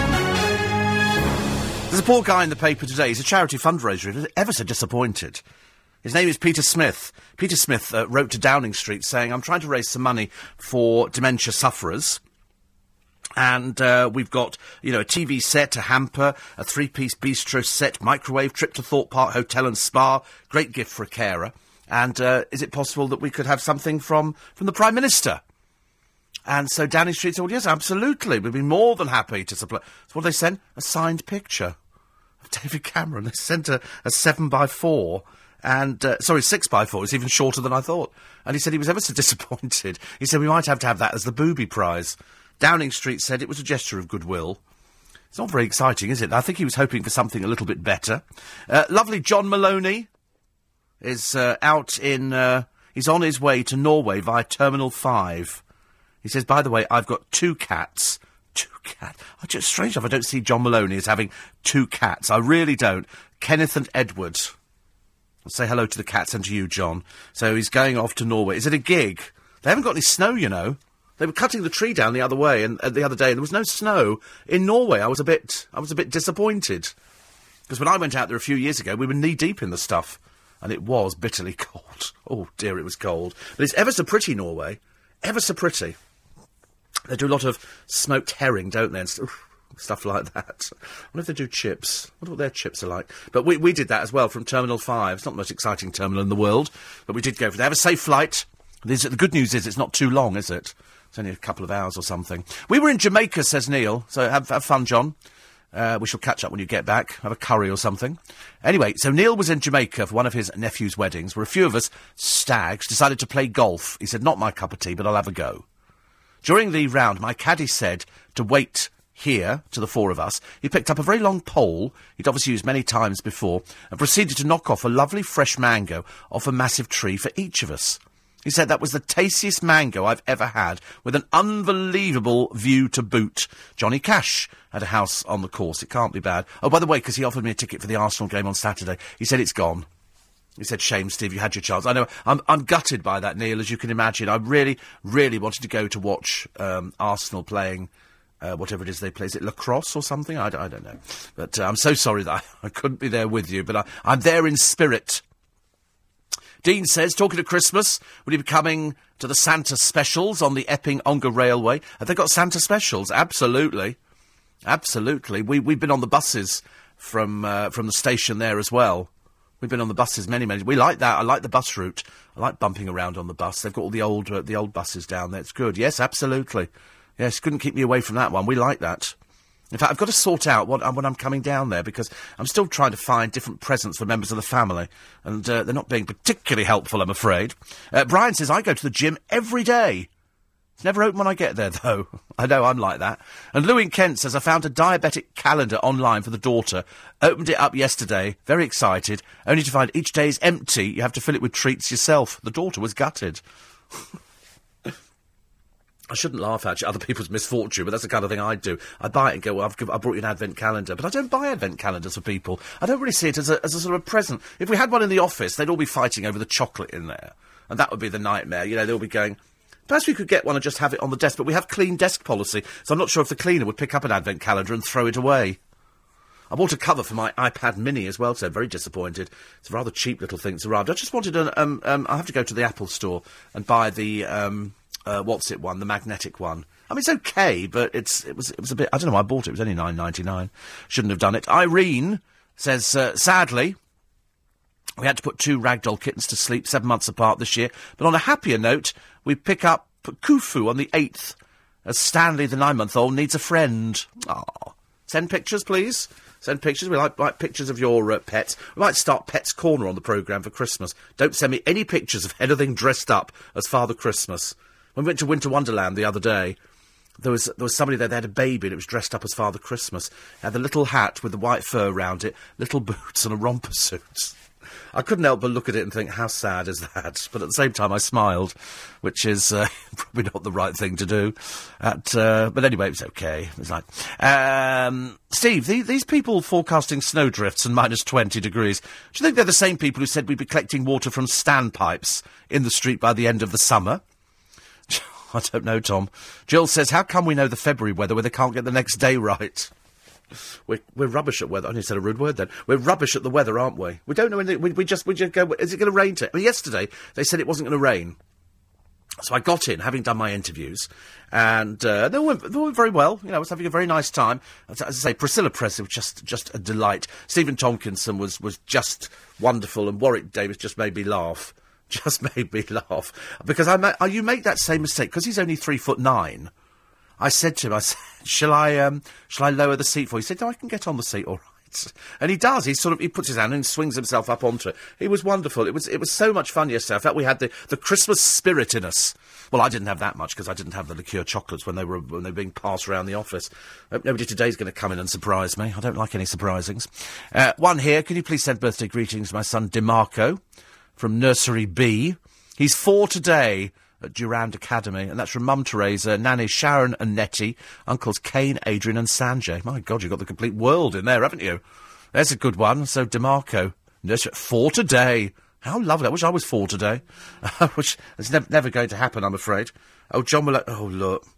John Maloney's got a Jack Russell as well. I love little Jack Russell pups. Oh, he's so cute. That's you, John. That's such a cute picture. Do you know, I like Jack Russells, but then I got put off the other day. Because you remember one attacked that baby? But only because, and I thought it was only because dogs don't know the difference between if it's a baby of a few weeks old and it's a toy, they don't know the difference. But I do love them, honestly. I see you're the subject of minimalist in your flat. I thought it was getting a picture of the cats. We get a picture of the Jack Russell. It's like a menagerie down there for you, isn't it? A menagerie. 84850 steve@lbc.co.uk. My friend Karen has a cat called Lucy, and she brings live mice up to the bedroom and meows till she wakes. Oh, no, I couldn't be putting that. I really couldn't. I feel so sorry for people. So sorry for people who have cats who bring things in that are half alive. I say, my friend Lou, she woke up one morning and there was half a squirrel under the bed. They'd eaten the rest of it. I didn't know cats ate things like that, but apparently they do. Mark says, minus 20 and 5 foot of snow from now until February. It sounds like the Daily Express again, or an untimely April Fool jokes. Well, it is the Daily Express. They either do that or they do some medical breakthrough. Have you noticed that? Lewis says, who is this amazing weather person? Able to predict not only the snow in 5 weeks, but how deep the drifts will be. I know, they go 5 feet. You know, 5 feet, can you imagine? I just love that. I love that idea. 84850 steve@lbc.co.uk. Everybody else asking about the same thing. How do we know the weather forecast? Well, I suppose they just look at the way it drifts in, don't they? They look at the way it comes in from overseas and they can say, well, it's going to reach us by this. I love this one. Ron says the days of the Advent calendar are definitely numbered. Thank you very much indeed. The old ones are the best. I would go to the gym every day, Steve, but I refuse because they don't supply ashtrays and somewhere to put the chips whilst I'm on the running machine. Oh, dear. Reality show Addiction and Addicts with the X Factor and Strictly Come Dancing drawing to a close. We've given a glimpse of Celebrity Big Brother 2013, apparently still hosted by the dreadfully naff Brian Dowling and Emma Willis. I don't mind Emma Willis. I quite like Emma Willis. I think she could go, but she needs to stay away from naff presenters like Brian Dowling. Really, he was so awful last year round. And they're now saying there are various people, they say Ryland Clark could be lined up for it. Oh, God, how awful. And Katie Price. Oh, how dreary. Because, she doesn't have a show anywhere. Sky have dropped her due to lack of interest, and I'm afraid the Price's star has waned. Not only waned, people have given up with it. It was the same thing on the show all the time. There was nothing new. She didn't do anything more interesting, apart from sort of gloat about how marvellous she thought she was and how clever she is as a businesswoman. And frankly, that grated on everybody. And so the audience deserted in droves. What Katie Price did next talent show thing was the biggest pile of rubbish you've ever seen on the television. And it just proved, really, I suppose, that we've had enough of her. She, it is said in the paper today, I don't believe it's come from her, because Channel 5 are trying desperately to drum up interest in Celebrity Big Brother, but the truth of the matter is they can't find any celebrities. She would have to be really desperate to go on to Celebrity Big Brother. I'm assuming she could be desperate, because she's already been on The Jungle. She walked out The Jungle, and she wasn't much cop in that. She failed, but she went in, if you remember, she went in twice. She went in the first time, and she found the boyfriend, Peter Andre, because Pete loves his kids. Okay, just want that on record. Pete loves his kids. He exploits his kids as well as he loves them, but he loves them really. He really loves them. He doesn't want to put them on television all the time, but he does. And they're in all the new programmes. And so she goes out there, and then she goes in a second time, and then she walks out after a while because she's just weak and ineffectual. And then she had her programme on Sky, and then people went, oh, God, it's so dull. And so she doesn't have a programme. They're saying if she goes into Celebrity Big Brother, she can revitalise a TV career. I shouldn't think so. The public aren't interested. You can't revitalise a career that's dead in the water. And she is dead in the water. She's box office poison, as they say. Nobody's interested. If she was pleasant or had some sort of talent, that would be different. But I remember all the fake bits looking at the window going, are the Paps there again? Yes, of course they are, dear. You phoned them. That's why they were there. And even they weren't interested. One person taking a picture of her coming out for having her nails done. How exciting is that in your life, ladies and gentlemen? Oh, dear me. Midwives are so rude, apparently claims an NHS matron. I don't know why. A midwife... I turned on the television. I thought I'd wandered into the wrong channel. There's a woman in a birthing pool, and she's lying face down with her boyfriend. They've both got earpieces in. I don't know what people are saying to them, like, moan a bit or something. And so the boyfriend's kissing her, I love you. And the midwife is at the back. It's a bit like watching a cow giving birth, going, yes, I can see her head, it's coming... And then all you get from the front is, oh... And I thought, I can't be doing with this at this time of the morning, it's far too... I'm watching this birthing pool. I don't know why they're showing it to me on the television at that time of the morning. It's the last thing I want. I want pictures of people putting peanut butter on toast and stuff like that. Somebody give it... Oh, it hurts. I'm thinking, oh, God. Started making me feel ill. Oh, the piano that featured, in Casablanca... They reckon it could go for £750,000. Isn't it nice that they keep things like... I love the fact they keep things like that. I love the fact that Debbie Reynolds has got a warehouse with costumes from every film in. She saved them and they're all looked after. She's got loads of stuff from The Sound of Music. Oh, it's wonderful stuff. Wonderful, wonderful. Oh, look, there's a picture of... who's that? Good Lord, it's Princess Beatrice. I wonder what she did for a living. Answer, nothing. News is coming up very shortly. It's LBC 97.3. Steve Allen's Early Breakfast. We've got the news at 6. On FM, Steve Allen. Morning, 6 minutes past 6. Thursday morning in London town. I'm trying to work out what Princess Beatrice was doing out on the town. She's got that. Her eyes are so big. They're like dinner plates, aren't they? She looks a bit like Ramona from the Housewives of New York. She's probably a nicer person. But she was pictured with Salma Hayek. I think they were at the British Fashion Awards. What's she doing there? Somebody explain to me. Well, why is she with Salma Hayek? Well, Salma Hayek is probably going, oh, yes, great. There's a TV quiz contestant who stalked the show's presenter, has now been banned for life from contacting her. James Connolly was already subject to a restraining order for harassing Alex Lovell after appearing with her on the former Channel 5 show Brain Teaser. I've never even heard of Brain Teaser. Mind you, I haven't heard of many things. The magistrate widened the ban to include social media after the 50-year-old went back to court in a bid to have the order overturned. And they've said no. Definitely not. And so there's... Oh, I remember what that was, Brain Teaser. I remember it now. Oh, God, that finished ages ago, didn't it? I've remembered. I've seen her now with what she looks like, and you could win £1,000. It was a little quiz that they did on it. But he appeared in 2004, and he pestered her, even after she left to present another show in Bristol in 2005. He says, I feel the order is a sword of Damocles. He said he only contacted the broadcaster after receiving numerous anonymous prank phone calls in the wake of his Brain Teaser appearance. He believed the calls were from Miss Lovell, so sent anonymous emails to her. Oh dear, he's quite clearly one of those. He needs sectioning, I'm afraid. Not all there in the upstairs department again. Lots of students vanishing in the country comes as no surprise to me. No surprise. A lot of people. We saw it, that's why it was interesting with Boris in India, because they did a programme on the immigration service in India where people go in to get visas. And then they followed it up, and I can't remember what it was called now, but it followed people through. And then in London, they would say to these people, these sort of Indian men who looked a lot older than they were, saying, so which college are you studying at? And they'd sit there and go, they didn't know what college they were at. They didn't know what they were studying. And it turns out that many of them were working in restaurants and working here as minicab drivers and stuff like that. And that's why they had to clamp down. So Boris is now saying, we want more and more people coming in. Yes, if they're actually going to college, but many of them aren't. They disappear into the system. The immigration officials say there are approximately 153,000 people here illegally who should have been removed ages ago. But the tip-offs are ignored. The problem has become so huge that nobody's doing anything about it. Nobody can do anything about it. They have raids every so often. They go round, and then they've got to wait till it goes to court. By that time, the person's disappeared again. It's ridiculous. They should do as they do in Australia. Literally, you pick them up. You're not supposed to be here. You're on the flight that afternoon. There's no messing. They're not faffing around with courts or anything like that. In Australia, they go, right, you're here now. You've entered the country illegally. You're going home today. Goodbye. We faff around. We're so overcrowded. And there's so many people here that it's very difficult to sort all these people out.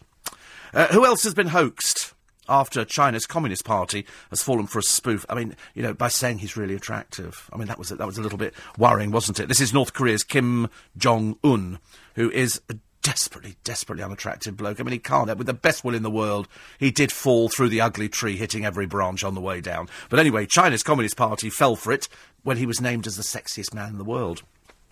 But what other hoaxes have there been? Well, I mean, there are the classic ones, which is Bigfoot.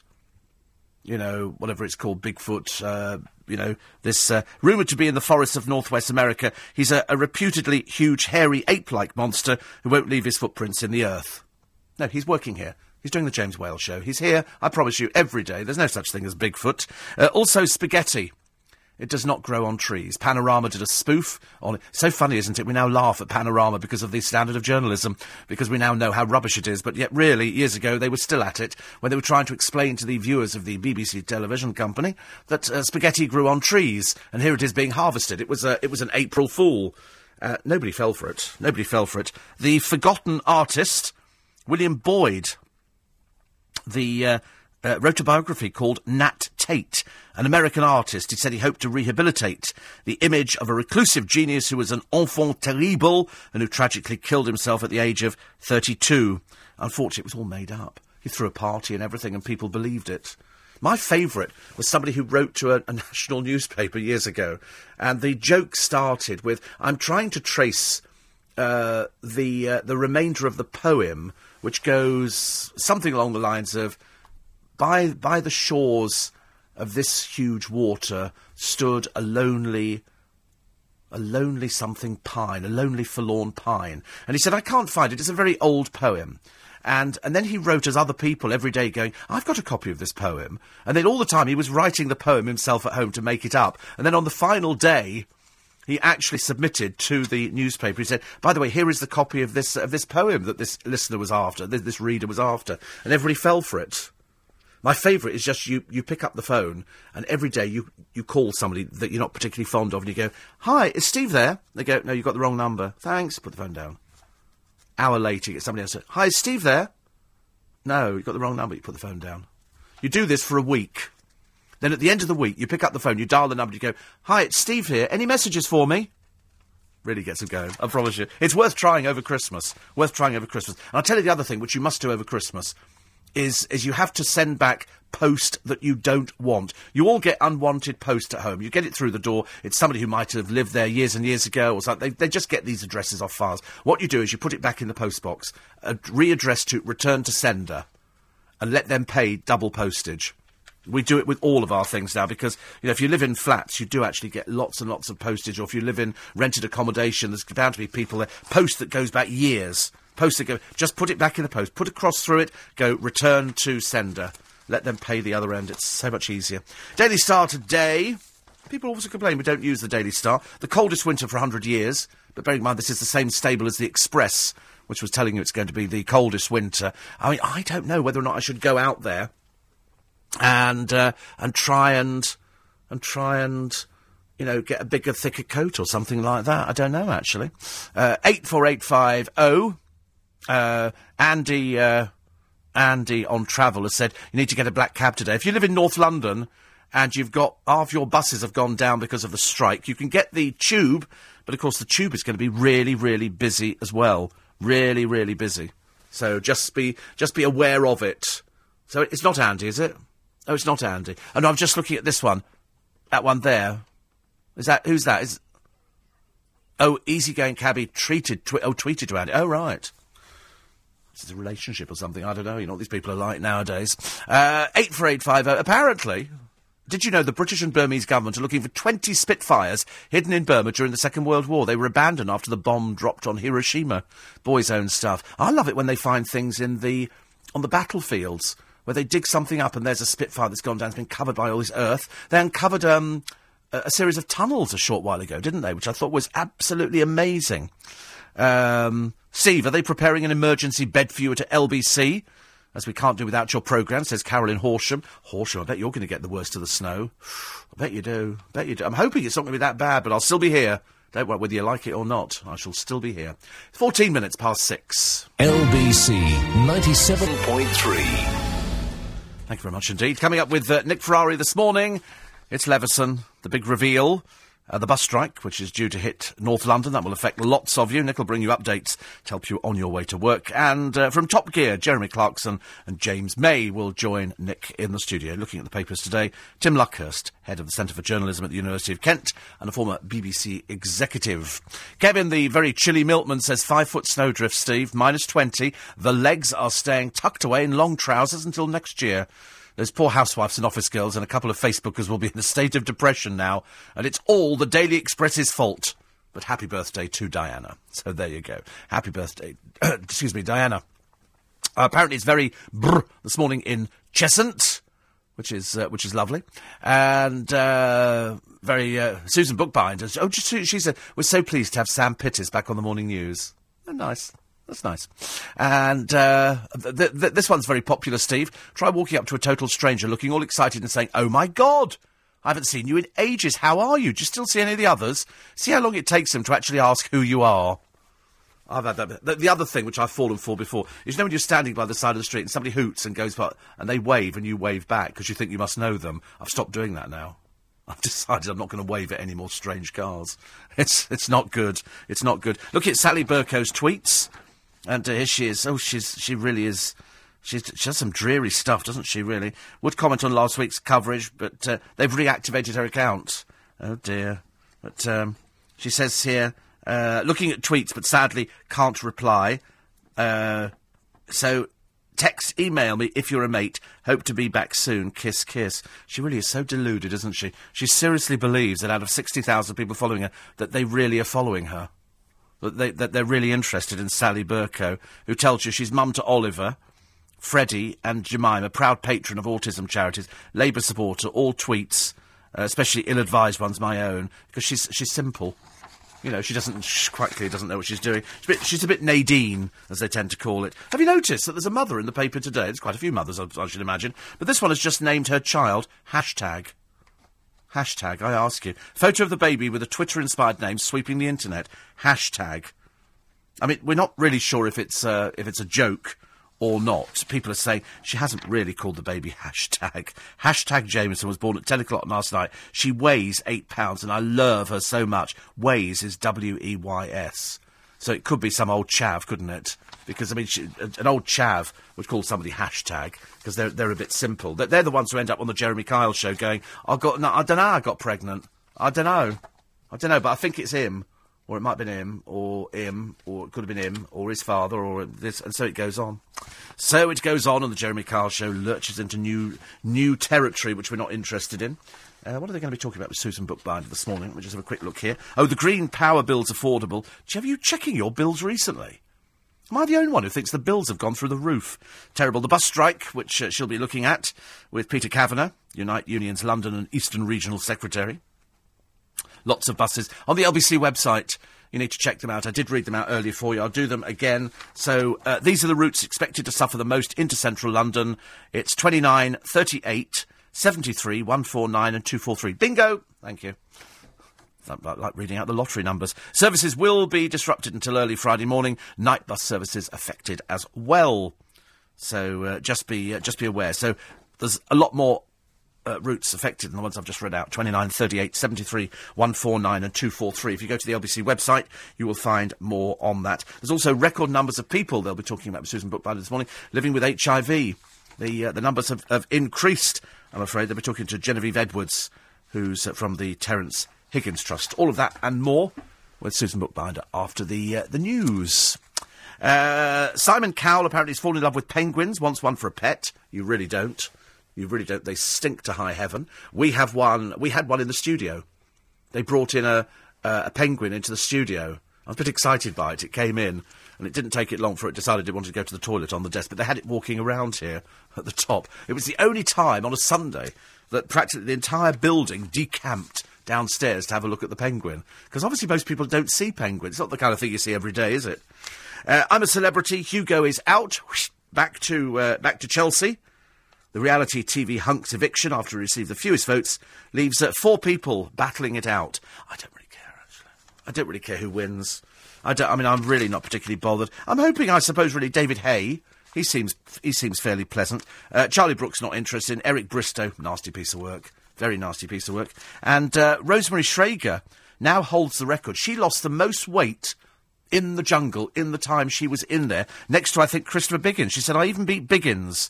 And she lost 2 stone, 3 pounds in 13 days. Mind you, she could do with losing about another 10 stone. I mean, she's huge. She really is. She is Jabba the Hutt, ladies and gentlemen. And so she says, yeah, I even beat Biggins. I'm so at the top now. Rosebery also branded Eric Bristow a bully because he ridiculed Helen over her spotty skin and joked about Rosemary's weight. Because he's a bully, he's nasty. But the funny story is, on the front of the Sun this morning, they're actually saying that they're showing him in a bad light. How do you show bullying in a bad light? You're either a bully or you're not a bully. And his son, who seems to be Mr. Gobby number 2, obviously quite clearly as big a bully as his father, has said here, and I quote from the paper, and I couldn't really believe I was reading it because it was quite funny. The Sun said here, who's 19, I'm really fed up with the way Dad's been made to look. The edit's been totally unfair, and I know his manager is talking to lawyers about it. And then he says, the feeling was that things can't get any worse, otherwise we will go for ITV and cause them huge problems. He says here, he's not a bully. He is a bully. We've watched him bullying. We've watched him. Perhaps you're too stupid to realise it. It doesn't make any difference. He says here, the Sun, he's got a 21-year-old daughter himself, so he'd never be intentionally cruel to anybody else's. They've painted him as a real nasty piece of work. Listen, even before he went in the jungle, I remember somebody saying to me, when we read out the list of names, the amount of people who said to me, he's nasty. Nasty. So there you go. They're not portraying him in any way. They can't put words into his mouth. He's portraying himself as he is. Daily Mail, what's Kate hiding behind her fringe? Because now that she's got a new hairstyle, that apparently is great interest. The baby grow, I'll keep that. Kate and William went on a walkabout the other day and somebody gave him a baby grow. He said, I'll hang on to that. The Daily Mirror, they say, minus 20 degrees. The coldest winter for 100 years. Actually, I saw a really lovely scarf over the road. A really lovely scarf. I might nip and buy it a bit later on. Front of the Express, the Jungle TV stars tears over cruel stunt. Yes, you can meet your daughter. No, you can't because you didn't do the thing right. Well, you're in there. You're earning £40,000, Charlie Brooks. Stop moaning. It is awful. Carol says, my sister and I used to wave at strange people in cars when we were kids. You did it as an adult. How childish. Well, of course, you'd know living in Elephant Castle. That's an up-and-coming area. Not, I don't think, I'm afraid. So, Yes, well, in fact, you just wave at cars, don't you? Because I know so many people. I mean, you might not know anybody, but I know loads of people. So chances are, if somebody hoots as they go past me, I do know them. I get taxi drivers hooting. Beep, beep, hello. Buses, I get the whole lot. I get everybody. I get all these nice people. I'd happily wave to anybody. It doesn't bother me at all. Very quick one here. I'm living in, is it Gabon at the moment?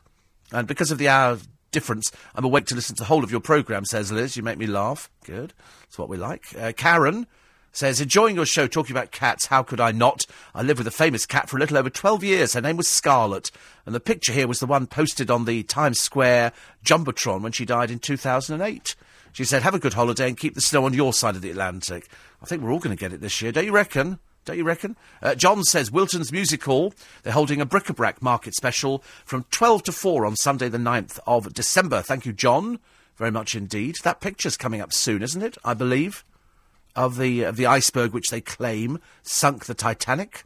Millie says, honey and lemon and hot water. Be aware of cats, special gifts. Cats love to rest in any place where the electromagnetic field is high. Dogs run away from things like that. I know. I do like cats, though, at Christmas. They look good under a Christmas tree, don't they? Wrapped, in a box. People do. We used to wrap presents up for our cat. We just used to give it an empty box. It was quite happy with an empty box. And then you make little noises at the back of the box, and the cat would put its paw in there. It's quite. If you put a mirror in, you can keep it going for days. They're very easily pleased, cats. Very quickly, let me remind you that we have a free podcast for you, which will be up in about 30 minutes' time. And then there'll be the full programme a little bit later on. I keep thinking it's Friday. I nearly said, and don't forget, on Sunday, coming up for In Conversation, and I suddenly realised we might be changing it. So I'll let you know tomorrow on the programme, when we will be back between 4 and 6:30. Front of the Telegraph today, Alison Pearson, children don't care about ethnic needs, they just want to be loved, and a guide to the TV shows that will boost your career. That's a feature with the Daily Telegraph today. Have a lovely day. Have a lovely, lovely day. It's a bit chillier than usual, but I'm sure you'll wrap up warm. And don't forget, check out with the LBC website the buses in North London that are not running today because of the strike. More details coming up with Nick Ferrari and the team after 7. But coming up next on LBC 97.3 with an update on all the morning news is Susan Bookbinder. LBC 97.